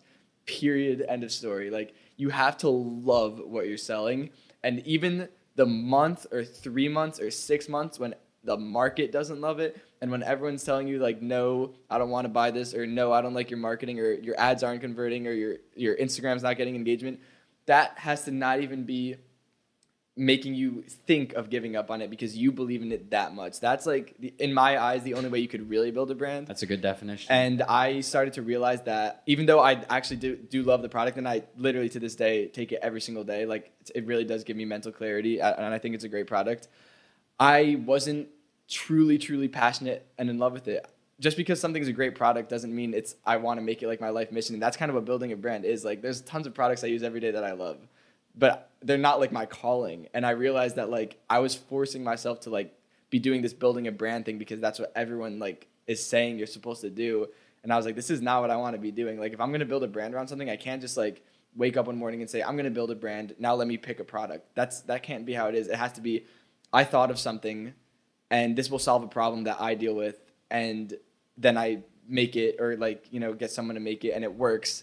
And I'm in love with it, and I just can't wait to share it with the whole world so bad that the marketing just falls into place and everything just kind of happens. That's like how I see you could build a brand. And if you look at any like super successful brand that's built, that's usually relatively how the story goes. Yeah. So it just kind of felt forced. It's like, again, it's a great product. I really do take it every day, but I didn't see the big picture, and we kind of just give them away as gifts now. So I'll get you a bottle. So basically what you're saying is you have a lifetime of Rubik that you can take the rest of your life. I have a lot, but I think it expires in a couple of years, so I got to start like giving it away. What's the ingredient that expires in it? I don't remember. I mean, like that would definitely be a Will question. He's the one who like handled. I remember there's like lion's mane mushroom, ginkgo biloba. Those are like the only two I could think of off the top of my head. But it was all just like natural stuff, no stimulants or anything. That's just like all stuff that's good for your brain, just like to help give you clarity. No, that's dope. Yeah. And what other ventures? It was a good learning experience. What other ventures besides that are you into now that you really feel the passion that you're talking about? So yeah, so now I'm building. So I'm still doing e-commerce, but I've always looked at e-commerce as more of a stepping stone into bigger projects. Like in my mind, it's not only been the most fun experience of my life, but I've gotten to meet so many cool people, like how we were talking about seeing people in these YouTube videos and then meeting them in person and then becoming your friends. Like it's a crazy experience. I think the biggest takeaway from e-com are the connections. Like those I'll have with me for the rest of my life. And obviously like having some capital to put into a new venture, which is like what I'm really doing now. So right now, capital and confidence. That's good. That's good. Sure. So it's very similar to what I kind of explained is how I was explaining, if I was going to build a brand, it would have to be something that like I come up with because I feel like it's solving my own problem. And then like when I realize how cool it is and how powerful it is, like I'm excited to share it with people. That kind of happened, but in a way that I didn't even see coming, and it's with a software product. So in my head, I was always thinking about building a brand with a physical product because that's what everyone talks about. And then I realized something that could be done better in the software space, and I was like, wait, I could totally build a brand around a software. Like, this is something that I'm building myself and that I'm passionate about. So basically, what I realized is, so affiliate marketing for e-commerce, great way to get free sales basically to your store, because affiliates are people who are micro influencers for you and are going out and they're, posting a discount code or a link, and they're getting traffic to you, and you're getting sales from that. So that's just like a real, and so basically throughout my whole e-commerce journey, I was telling you, like, I would DM people in my first store to become ambassadors and affiliates. Ambassadors and affiliates have always been a great revenue source for my 4 years in e-commerce. Like, that has always been a super big revenue source for all of my stores, like ambassadors and affiliates. One, because it's a psychological thing. People love to be affiliates and ambassadors because they like to put it in their bio. They feel like they're part of a community. They can help them grow followers if the accounts reposting what they post. There's just a whole thought process behind it that people have that they're just very appealed to for whatever reason. So I realized that all the affiliate marketing apps for Shopify that existed right now, they basically were there to like fill a gap if you have people that want to be affiliates and you don't have a way to track their sales and to pay them out. People build these softwares like Refersion, Referral Candy, SecondMap. There's like a bunch of them out there. They're all very, very similar. They basically just kind of bridge that gap. So you have people that want to promote your product. They're big fans of it. They've ordered, they're repeat customers, whatever. And then you have, and so yeah, so it would just like allow you to like track and pay out these people. And then what I realized is that there's no reason to not make everyone possible that you could possibly ever see in your entire life an affiliate for your store, because it's free for them to be an affiliate. And the worst thing they could do is not get you sales, but they're going to be at minimum putting out content out there about your brand, which is, if anything, at least building brand awareness. Even if they never get one sale, it's free for them to become an ambassador, an affiliate. They want to be an affiliate because it's like cool. It's like a fun position for them, and they get to, everyone. Literally, you pull up any girl, like sorority girl, they have like in their bio, like this ambassador, this affiliate. Like, everyone is like promoting something, and it's cool. It's great. It's a great way for brands to get the word out there. So, but what I realized is that, like, why not try like make an affiliate marketing software that tries to get everyone to become an affiliate? Like, why not automate the acquisition of affiliates? That's what it really came down to. Yeah. Like, there's no, when you really think about it, because I have a marketing brain. Like, I'm the Facebook ads guy for my stores. Like, for me, it's about maximizing revenue. And when I see these affiliate marketing apps, they're not maximizing anything. Basically, the way they acquire affiliates is by having a little sign-up form embedded into a page on the Shopify store. And then traffic will somehow, maybe in the menu bar, they'll click affiliate program, they'll click that, and they'll sign up, become an ambassador or whatever. And then the merchant has to like manually approve them. The link is then, or discount code is then created, and then they're an active affiliate, and they don't even know how to properly share their discount code, or they don't know what they're doing. They're just like, they signed up, they had to dig through the website, they found a form. So let's say you get 10,000 visitors on your store in a day. Maybe like 8 of them are nobody's going on your store and like becoming an affiliate unless they like go with that intent, and unless you're driving traffic to the affiliate sign up form. It's just you're not effectively converting your traffic into affiliates.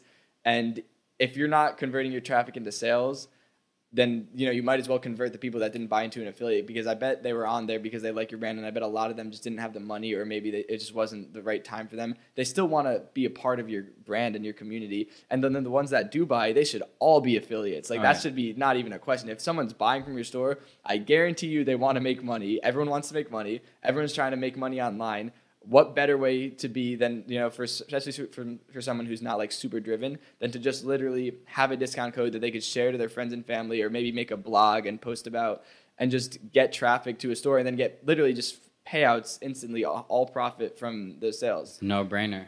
Absolute no brainer. So that's kind of like the basis of my app. It's called Social Snowball, and it's an affiliate marketing app for Shopify. It's probably, by the time this podcast is out, it'll probably be launched, but we're about to start beta testing right now. And basically what we do is we have a bunch of features that will automatically convert your traffic and your purchases into affiliates. So for the purchases, if someone buys something from the store, our app will automatically create an affiliate account for them, like a discount code with the customer's name in it, and it'll give it to them right there on the thank you page right after they buy it, and it'll let them share it all across social media. They could copy and paste it, email it, whatever they want to do. And it just basically gives them the offer, like right under, if you look at a Shopify thank you page, like the first thing it says, like, thank you, Scott. Like that's the first thing. Right under that is a huge offer that's like, you can make money promoting our products. All you have to do is share a discount code we already created for you with your name in it right here. And then if they click like to share to Facebook, it'll open Facebook and pre-write a post that's just like basically like use my discount code. And then on top of that, we send them a ton of content, like literally blog articles that I wrote myself that teach them how to be effective affiliates, how to start with friends and family, how to build a blog, how to build a following on social media.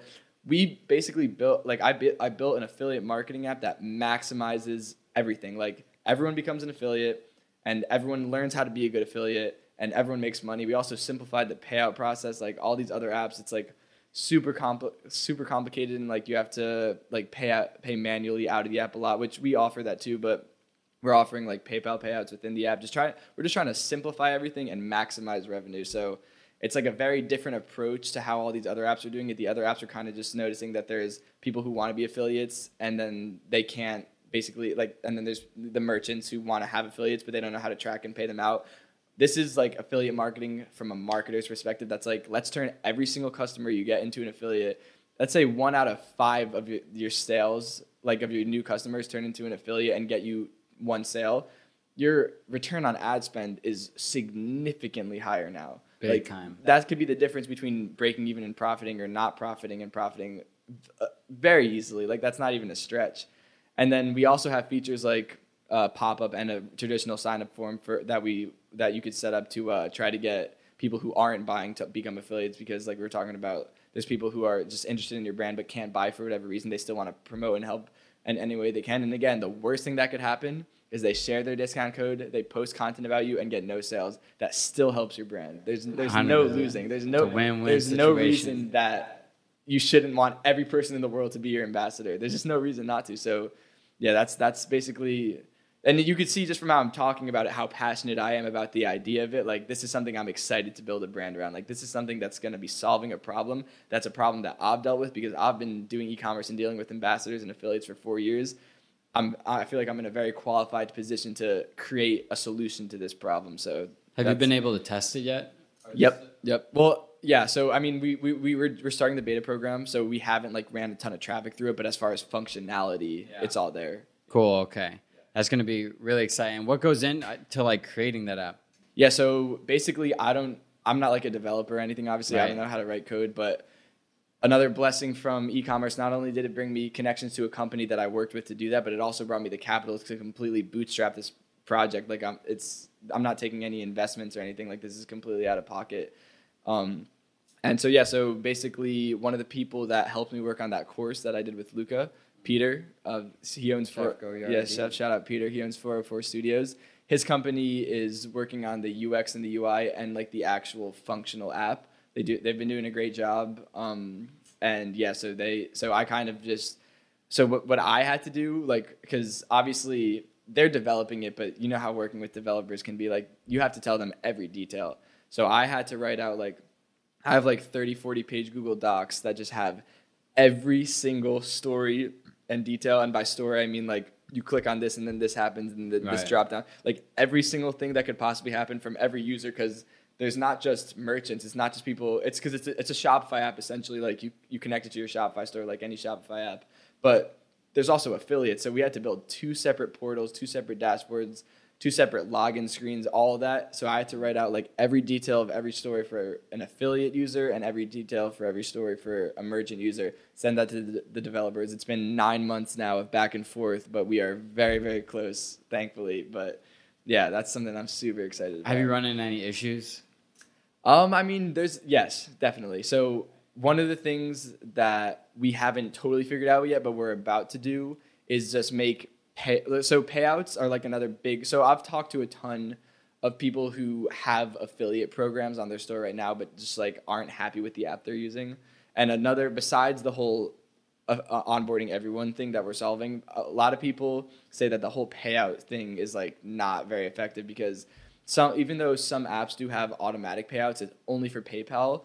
And what we realized is not everyone has a PayPal. Everyone has a bank account. Pretty much everyone that's shopping online, at least, because we're only talking about people that are shopping online. Right. They have a bank account at least. So one thing we're working on that we're very, very well. Actually, we already know how we're going to do it. It's just going to cost a lot of money, so we're going to do it in our next update. But another thing that we're going to do that I guess you could say this is a problem we ran into because we just didn't have the money to do it now. We're going to do automatic bank-to-bank payouts from merchants to affiliates that happen automatically. So, like, let's say you have a store, you get a sale from an affiliate. They obviously need their commission. Let's say they have their bank account. They, like, selected the bank account payout method. It could send the money automatically from your bank account to theirs through the app, which is something that we're working on now. Wow. Yeah, I've always admired that because it's like anyone who develops an app, so complicated. It's so many things I never thought of. Like, it's been a crazy learning experience too.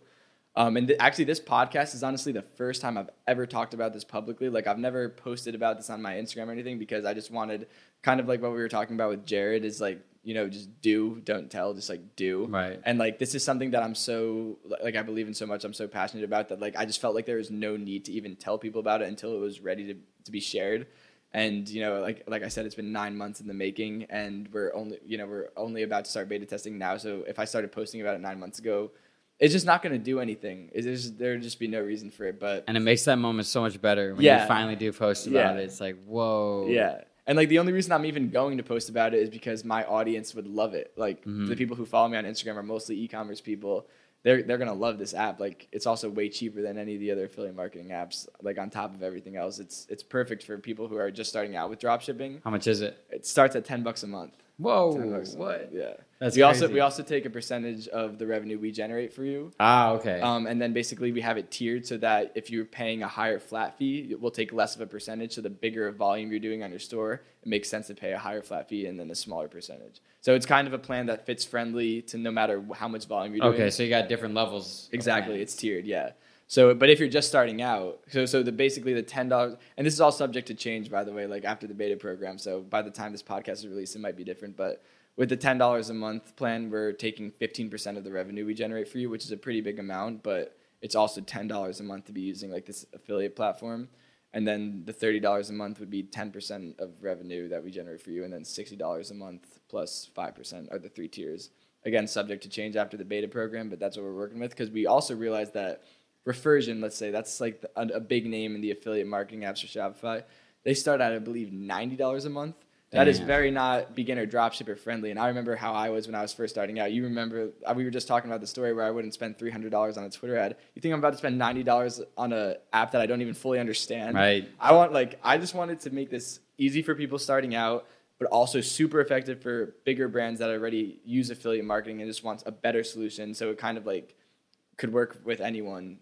Yeah. I remember being scared about the $30 a month with exactly. Shopify when it first started. You think you're going to spend $120 a month now because you're, Hell no. Not realistic. Especially, like you said, that's smart. Not for beginners at all. That app, $90 a month. Right. Also, how are you even going to get affiliates as a beginner? Like if you're using one of these other apps, it doesn't automate the acquisition process. I think you found a great hole in the market, and you're about to fill it. You're about to fill it with diamonds. Diamonds, baby. Liquid diamonds like Neptune.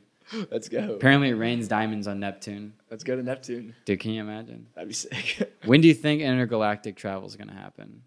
Like commercial, like go to Mars. In our lifetime. So, do you mean like family vacation? Or like, what do you mean? Or just like if you like expedition, kind of like us going to Antarctica. That's what I was thinking. Like oh shit, they went to Mars. Damn. Where it won't be too. I think it will be our lifetime. I think so too. Unless Elon gets assassinated, that'd be the only. Do you think he might? Do you think people are out there to kill him? I hope not. He's the best thing that's ever happened to this planet. Because he sent stuff to space, right? What do you mean? Like when he sends these rockets, they just go around and then come back, right? Well, yeah, the new ones like land themselves, which is like a huge breakthrough. But never to he's never been close to the moon yet. Honestly, yeah, I can't even speak on it. I don't know. I haven't heard anything, but I just know they haven't been to NASA at least hasn't been to the moon since the 70s.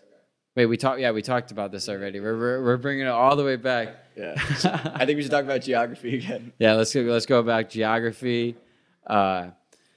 But yeah, that sounds really, really interesting. Yeah. Are you now? I'll definitely get you on the beta program. Who do you definitely? I want to try that for out. sure. Who is guiding you through all this?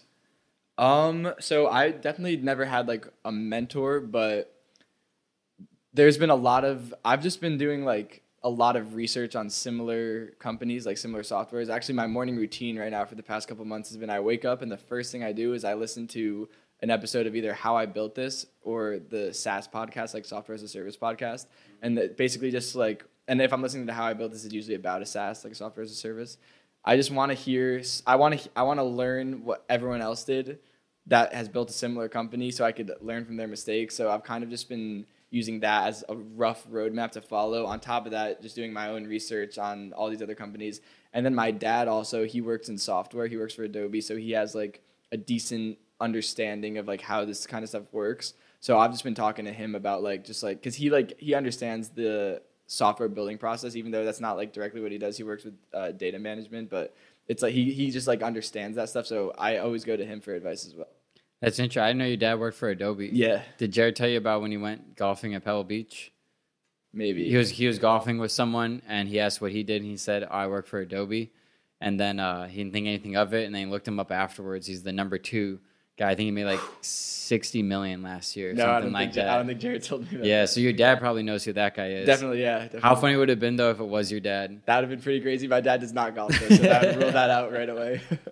One of my biggest fears is doing one of these podcasts. Just losing it all. Just losing it all. Because you could never recreate these conversations. Like Never. If we were to do this podcast again tomorrow, it would probably still be great, but it would just be all talking about different stuff. Yeah, because the conversation just flows. I guarantee we wouldn't be talking about if or if not Australia was a prison camp at one time. Yeah, exactly. Or we would try to, and it'd sound like we're It'd be in forced. like a 5th grade forced. play. Yeah.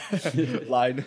Dude, I just had another slip. I just had another thought slip, and it was an important one. Ooh.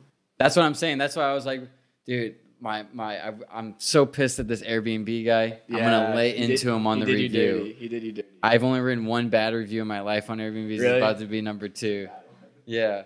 But yeah, can you believe we're already an hour and a half in? Is this an hour and a half? Hour and a half so far. Damn. Like, look, you can check right here. That is crazy. Hour and a half. I thought we were maybe around 50 minutes. I honestly wasn't even thinking about it. Yeah, I mean, it's kind of weird how you can like slip through time like that. It is. And time is like, what would you define time as? Because it's so hard to define time, and it's so hard to put a meaning on something that is technically meaning. Well, I guess the meaning of it would It's just so intangible that it's just like confuses me whenever I really start to think about it. Like obviously, up front, like it seems very straightforward, but you know, there's many theories and a lot of proof that it's not.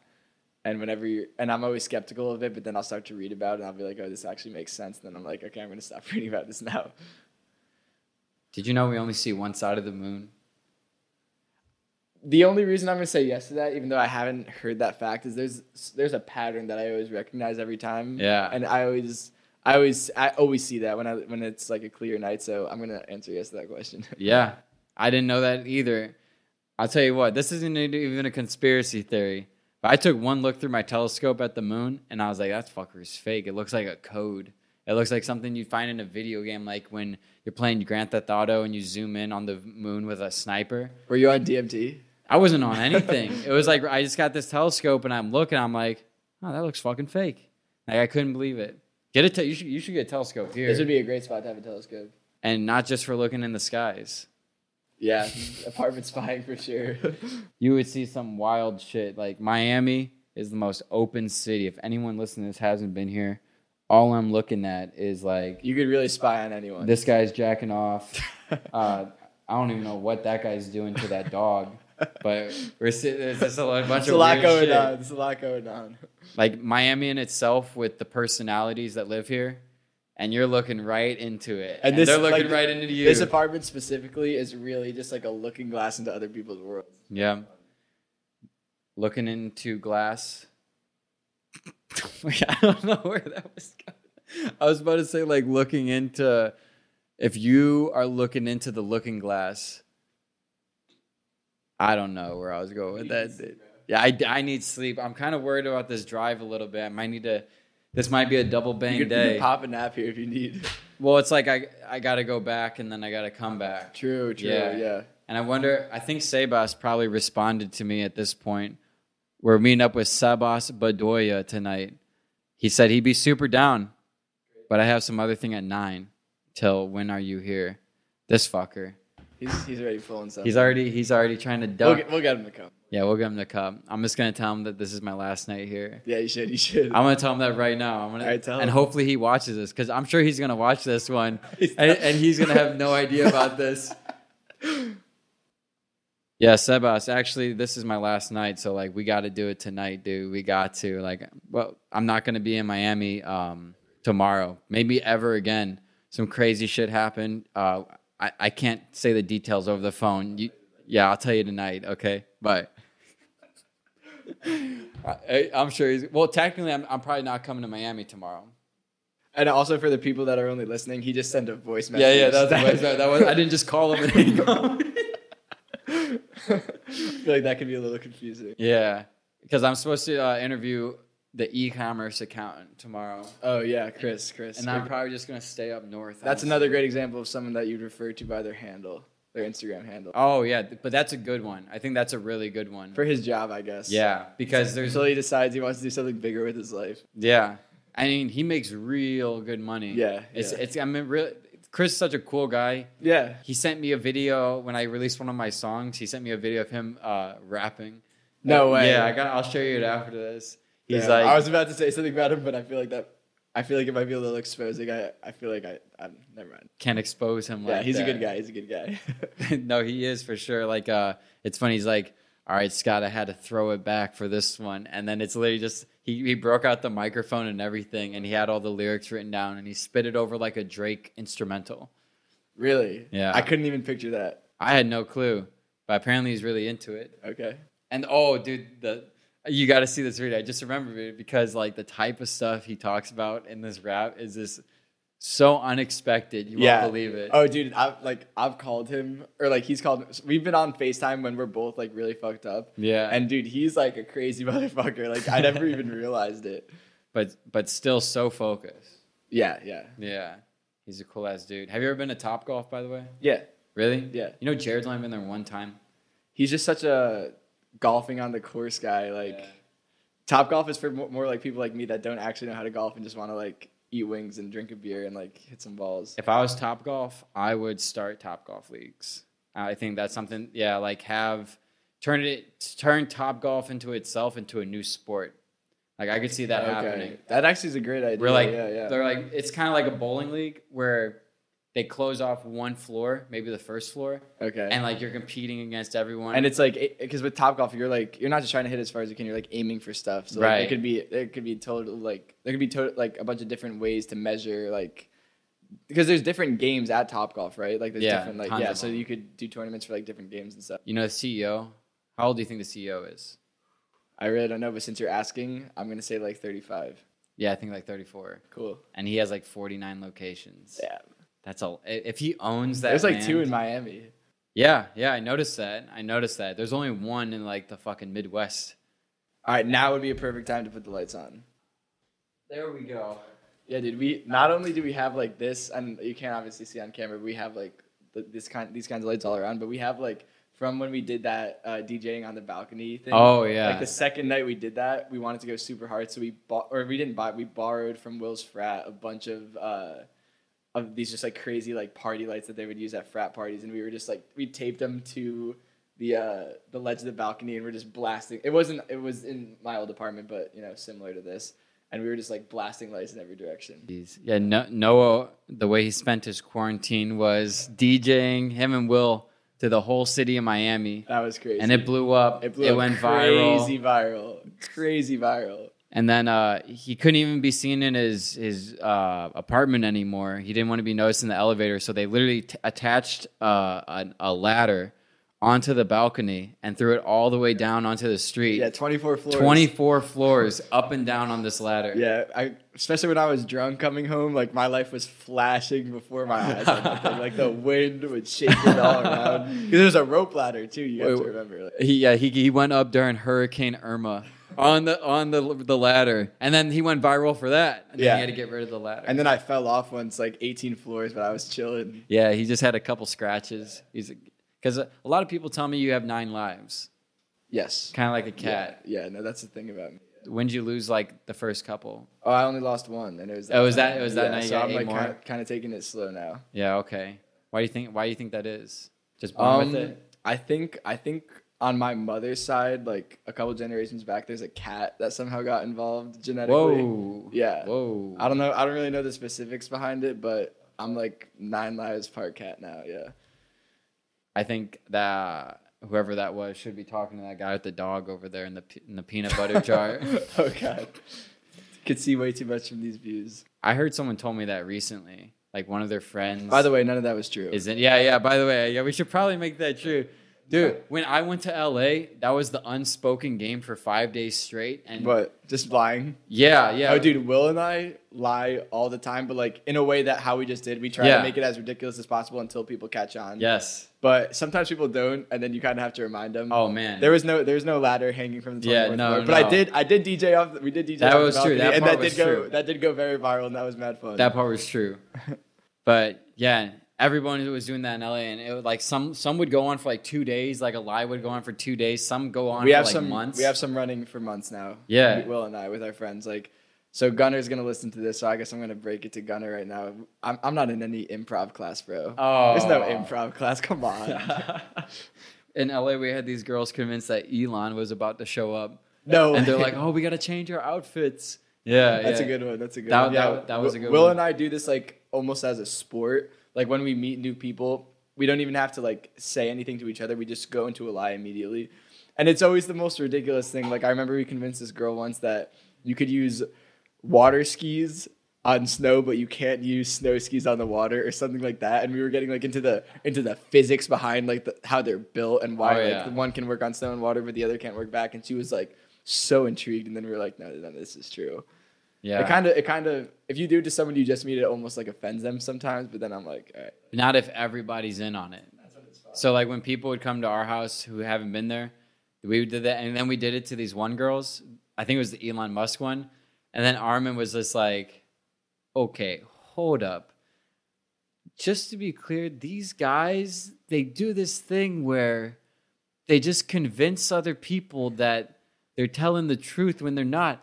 I have never seen anything like this in my entire life."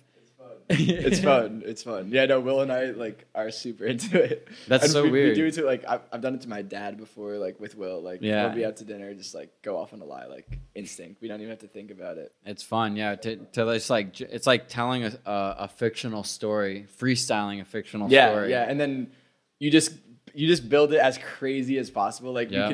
we had these 3 people working for us in house last year, and I convinced them that I owned a yacht, and they'd known me for years. And I was like, no, you've seen it on my story. Like, what are you talking about? After like Will and I said enough stuff, they literally like, or at least one of them, like sincerely believed that. Yeah, I was like, yeah, we're going out next weekend. Like, I'll take you out. Like a huge yacht, like 85 feet or something. And he was convinced, and I was like, come on, dude, come on. You know I do this. Like they knew I do this stuff too. Like I do it to them all the time. They thought it was funny, but somehow I got them. How many diamonds do you think you see a day? 0. What? Everywhere I go, people are rocking diamonds in Miami. I'm just sitting in my room all day or like going to the gym. Or going to Mr. Number 01. What's that one big movie? It was the most expensive movie ever made. No idea. By James Cameron. Dude, you're asking the wrong guy this kind of question. I can't even remember movies I watched. They have a ride at Disney World. They built a whole part of Animal Kingdom for this one specific. Dude, it this starts is with something Avatar. Okay, Avatar, yeah. Avatar. It looks like you're about to get born. With the green. Yeah. Looks like you're about to transcend or whatever they call it in the movie. I'm down. You ever swim in the ocean? Of course. Often? Well, I actually have this very weird skin condition. I don't even know if I've ever told you about this. Mm-mm. So this basically started happening like maybe 6-7 years ago. But I would swim in the ocean, or just like a pool, and I'd come out and my chest would be very red, like noticeably. They're like not a normal amount of red. And then it happened one time and it was red and bumpy, and I was like, what is going on? And I noticed it. So like I talked to my mom about it. Like we started looking into it, and I noticed it would only happen when I was in cold water. Like if I took a shower or something, it would never happen. But if I went into any sort of cold water, whether it was the ocean, like in New Jersey, it's super cold, or even here sometimes, I would just like get hives, and it started to get worse, and like it started to be more than just my chest, my arms, my legs, like my back, even my neck would be covered in hives. So I went to Big hives energy. Big Hives Energy. Went to a dermatologist and an allergist, and they figured out I have something called cold-induced urticaria, which basically means, and like people always think I'm making this up. I am literally allergic to cold temperatures. Like my skin on contact will have an allergic reaction. Like literally, How were you in will Breckenridge? release histamines when in contact with the cold. So the reason it never happens when I'm just like in cold weather is because I'm wearing jackets and it's only a contact thing. So Gotcha. if I were to get an ice cube right now and put it like on my arm and let it melt for a couple of minutes, it would break out in hives there. But if it were freezing in here and I put on a jacket, like nothing's gonna happen. Damn, you should make like a custom ice tray and then just give yourself a hives tattoo. The Shopify hives tattoo. Not a bad idea. That'll go viral right there. Probably. Now you do a lot of TikTok.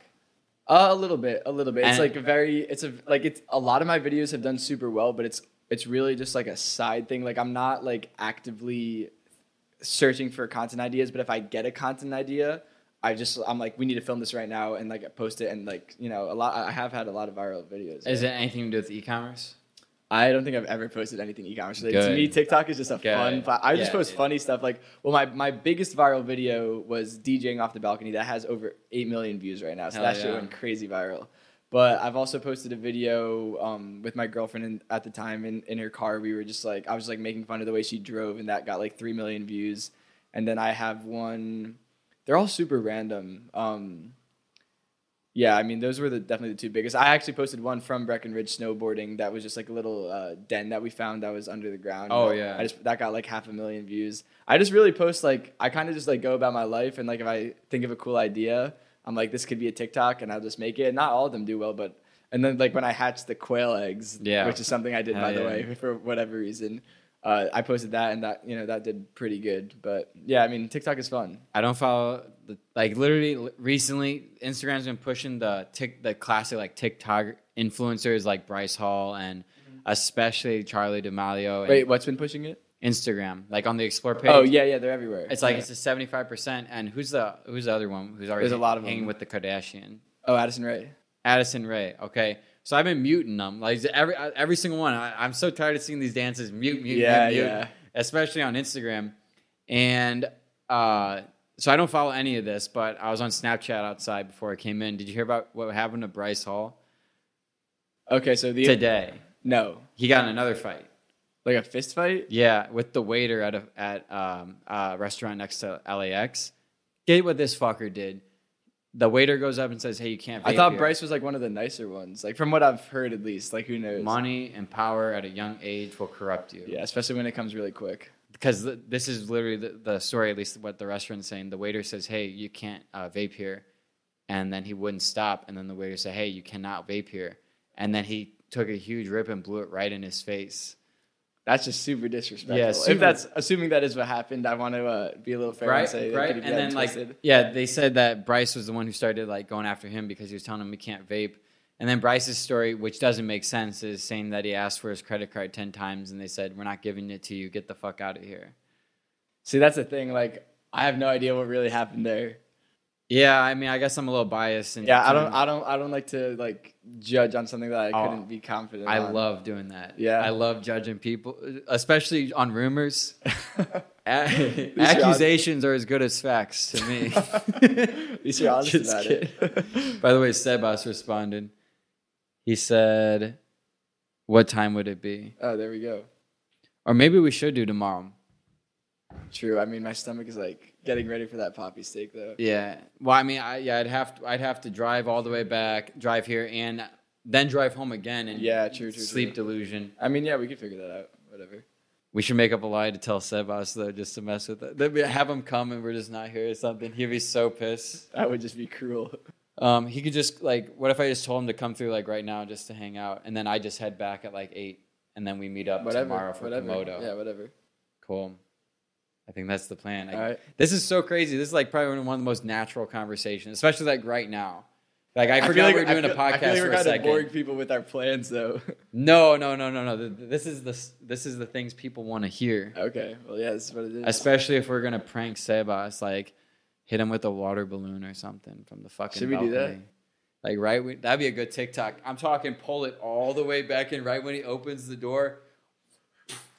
That would be a good TikTok. See, this is what I'm saying. Like, someone will just say something like that, and I'll be like, "Oh, that'd be a good TikTok." And then like, I'll like actually make it happen, and I'll try hard on it and post it, and like sometimes it'll do good. Mm-hmm. But I'm definitely not like a TikToker. Man, me and my friend did this one thing called the Ooh Yeah Yeah freshman year of high school. I mean college. If TikTok was available, I promise you that would have been so viral because I'll show you it after because it's one of those things where you have to see it to really understand it. Fair enough. It was the most bizarre, most weird, but like captivating thing that we've ever done, and we couldn't stop doing it. And then it all climaxed at one day on the lake, and then like I think we fucked up his dad's head so much with it that he had to go like sit in the woods for like 3 hours by himself. All right, I can't wait to hear what this is. Oh yeah, it's pretty interesting for sure. Where do you see yourself moving? Because your lease ends like 10 months from now, right? Yeah.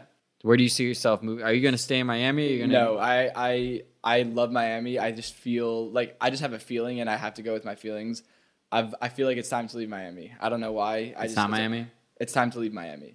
You going to LA? So there's two options I'm heavily considering. LA, and it's going to be one or the other, either LA or Europe. Okay. And they're that's right. two very different places. And I know I'm going to move to Europe regardless of if I go to LA or not. I just feel like with me launching Social Snowball and just like everything that's been going on, I feel like it might make sense for me, like especially from a business and connections perspective, to at least do like 6 months in LA and then go to Europe. I feel like if I go right to Europe, I might be missing out on some opportunity, and I, could look back and regret that. So that's kind of where I am right now. I wonder how that works with taxes. Like, you know how to claim residency, you have to live at least 6 months in a day? Yeah, I haven't even looked into it, honestly. Yeah, I don't know. What if you live 5 months and then 7, 8? Dude, what the fuck is going on with my 7 months in another country? So you don't have full residency in the United States. Yeah, I don't know. But that's kind of where I'm thinking right now. You want to move back to LA for sure. Yeah, I have to. Yeah, I hate maybe it. we'll be roommates. Hate that I love LA. Yeah, I mean that's the That'd be thing. cool. I haven't been in LA enough to like know why I should hate it, because every time I go, I have so much fun and just like I'm hanging out with so many people the entire time, and it's just like a very surreal. Like, and I'm just like hiking every day, like just having a great time. So I don't know. I haven't been in LA enough to like. I mean, I could see why I would eventually hate it because of like how superficial people can be, and just like the whole culture there is just like very unique. And I don't think I'm a very like I went through my flexing phase over 2 years ago. That's very behind me. Like right now I'm just trying to meet really cool people and like have fun times and travel and make good relationships. Like that's all I care about. So I feel like going to LA would be a step backwards in that sense. But at the same time, there's also some really cool people in LA. And there's like, especially with Social Snowball and everything, I feel like it could definitely be worth it for me for at least like a year, like 6 months to a year. And then I'd probably go to Europe and spend some time there. And Definitely. And then just take life day by day. Like, I don't know. That's a really good plan. You know the oatmeal cream pie? The what? The oatmeal cream pie. What are you talking about? Like it's like a pastry. You get them they're like this, and it's like filled with custard. Okay. It's like really, really good. I'm not a sweets guy. That's right. At all. I forgot about that. At all. Okay, well, pretend you are. Sure. And you really like that. Say like, all right, let's make it more relative. A huge bar of chocolate. This is how I describe LA. I just thought of that when you're talking. Every morning you wake up, you get presented like a cookies and cream chocolate bar. So good. Next day, fuck yeah, that's awesome. Some of the best. Like this chocolate's so good. But you're forced to eat the chocolate bar every morning. So after a month or a couple months of doing this, every day you wake up, you're like, fuck, like it's good. I mean, it's good, but it's just like a lot. It's very rich. It's like, I got it, but I got to keep doing this. Okay. And it was so good for the first like couple overwhelming. weeks. Overwhelming. Yeah, like it's still good, but it's overwhelming. That's why like 2 weeks into moving to LA, I'm like, dude, I need a vacation. I went to Seattle. Okay. Yeah, and like knowing myself, like especially how I'm like very like how whenever I'm anywhere for over like a couple weeks, I like get the urge to travel. I feel like in LA it would probably be that times 10. I feel like I'd be going out of the country like any chance I get. Definitely. Which would be fine, which would be healthy for me. Like, would you ever own property out of the country? Yes, in the right circumstances. Like, it's just not something I've done enough research on to like be able to speak on really. Puerto Rico. Well, Puerto Rico, technically in the country, and that's a very unique case. Oh, that's right. That's Yeah, right. yeah. That's a very great area. Yeah. But yeah, I wonder how that would work. You also you don't need to own property in Puerto Rico to get that tax benefit. You just have to rent and live there. Yeah. Owning property makes it a little more legit. Shout out tax codes. We love those. Yeah. I heard Trump's offering consultation calls Really? on taxes. Yeah. How much? How much did you charge? I don't know. Chris bought one, so Did Chris I'd buy have to one? ask him. I think I might have to talk to Chris. Yeah, apparently got just from one property alone, he got like a $57 million tax credit. And what's the difference between tax deductible and tax write-off? Is it not the same? I'm pretty sure one is I think the deductible deducts from your income, your taxable income, and then write-off. So does yeah. What? I thought that takes out from the taxes you owe. Yeah, the taxes you owe. Oh, You see what I'm saying? Oh, I'll save that for tomorrow for Chris. okay. That's a very Chris question. Yeah, that's something I started recognizing recently because someone mentioned something about it being tax deductible, but not a write-off. And I thought they were the same thing. That's absolutely a Chris question. Yeah. Well, we are definitely over 2 hours into this. Let me check right now. Oh, my voice memo shut off. Oh, that's not good. I mean, it's at least an hour and 40. So All right, yeah. it is. Oh, okay. Well, we're at an hour and 58 minutes. We might as well talk for another 4 minutes. What do you want the people to know? Damn. What should the people know? What should the people know? I don't know. It's a good question. Like all these people. Well, I guess not all these people. I mean, but- these people already know everything. These people know too much. Yeah, these people definitely know too much about too much. But yeah, after this, I'll tell Sebas to come through. But anyway, the vast majority of people, they say 98% of people are controlled by the devil. So you want me to interpret that? No, it's just like I was talking. There's a similar conversation I had with Jared where it's like they say the devil is the negative thought in every brain. The devil is the negative ion in every cell. Okay. So, and they say the devil has 98% of the people under their control. I think like what that would make me think is like I feel like people are very controlled by fear, obviously, especially in this country with like. But that's the thing is what people don't realize, and this is something I really strongly believe in, is that fear is comforting. Yeah. People live in fear because it's a comforting thing to do, which is counterintuitive when you first hear it. But if you think about it, it actually makes sense. Basically, to live in fear is to be listening to what other people are saying, and like obviously, like using the most basic example I can, like the media trying to scare you about like a hurricane coming, or I'm here in Florida, so there's hurricanes all the time, and the media will hype it up like crazy, and obviously some of them are bad.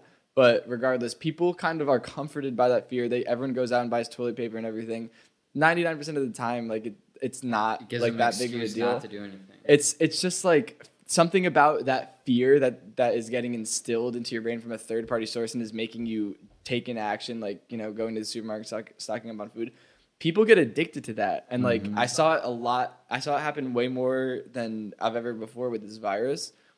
Yeah. I'm not trying to say this virus isn't a big deal. Obviously, this has killed a lot of people and affected a ton of lives. But I think a huge portion of this has just been controlled by fear. And the reason it works so well is because fear is so comforting. And then when people are told to be scared, it's so easy to be scared. It's such an easy thing to do, is to be scared, that they just do that because it's like easy for their brain. And then they don't have to like think really for themselves because they're just in fear, and it's like a comforting thing for them. And I think that's like a big problem in this country specifically, is that people fall into that trap of just being vulnerable to being controlled by fear. And I mean, I think of a lot of specific examples just like within this virus, like people that I know that just weren't themselves because of they got so scared. Obviously, you should be taking precautions and stuff, but people got so scared about getting the virus that they turned into completely different people. That was me. Fear controlled them. Fear completely controlled them. And there's, even though that sounds like it's not a comforting thing, like it's easy to do. It's easy to let that happen to yourself. Like, that's 100%. easier than what it's easier to let that happen to yourself than it is to say no or think for yourself. And like the two things I love to live by, it's in my Instagram bio, is to be radically open-minded and delusionally optimistic. And the radical open-mindedness is something that Ray Dalio talks about in his book Principles. And I think that like to be radically open-minded, you have to be actively questioning things that you're hearing. And that takes effort, that takes like mental power to do that, which is like pretty exhausting if you're doing it around the clock. And since people are so comforted by just listening to what they're told and not being radically open-minded and questioning everything, that like they'll kind of just believe what they hear. And then when it's fear that you're being told that you should feel, the easy thing to do is to let that happen. That was a great way to end it, for sure. And that's interesting because you never even read the book Outwitting the Devil. I've been talking about that a lot, but that's exactly what they talk about it. Fear is the controller, and 98% of people think what they think is their true self, which is there's two ways the brain thinks, thinking in fear and thinking in faith. Thinking in fear is 98% of people. Thinking in faith are the people who really go after, because they have the faith that what they're going to do is going to work. Mm-hmm. While most people, they fall back on the comfort. Yeah, exactly. I think we should cut it off here. I don't know about you, but my power is blinking. Mine looks fine. Okay, good. I'm hoping we get that. You just stepped on it, or did you just do some slider moves? Dude, I didn't touch anything. Is it plugged in? Yeah. There you go. Look. Dude, right when we're ending it. No way. I won't even turn back on. Wow. All right, let's before all the power goes out and we lose all this footage. Yeah. All right, well. So we're going to end up closing it off right here. Thank you guys so much for watching. I appreciate it. Can they hear you all the way back there? They can hear me anywhere I want. All right. Somehow that happened. I don't know. That was weird. Thank you, Noah. Thank you for having me. This was fun. Comment end of the video gang if you made it all the way here. End of the video. End of the video gang. End of the video gang. Not to be confused with end of the video game. That happens to most people in their 70s or 80s. That's when this video game ends. True. All right. The simulation. Thank God. Oh my God, my brain, dude. Thanks, guys. Jesus. All right. That was good. That was great. That was good.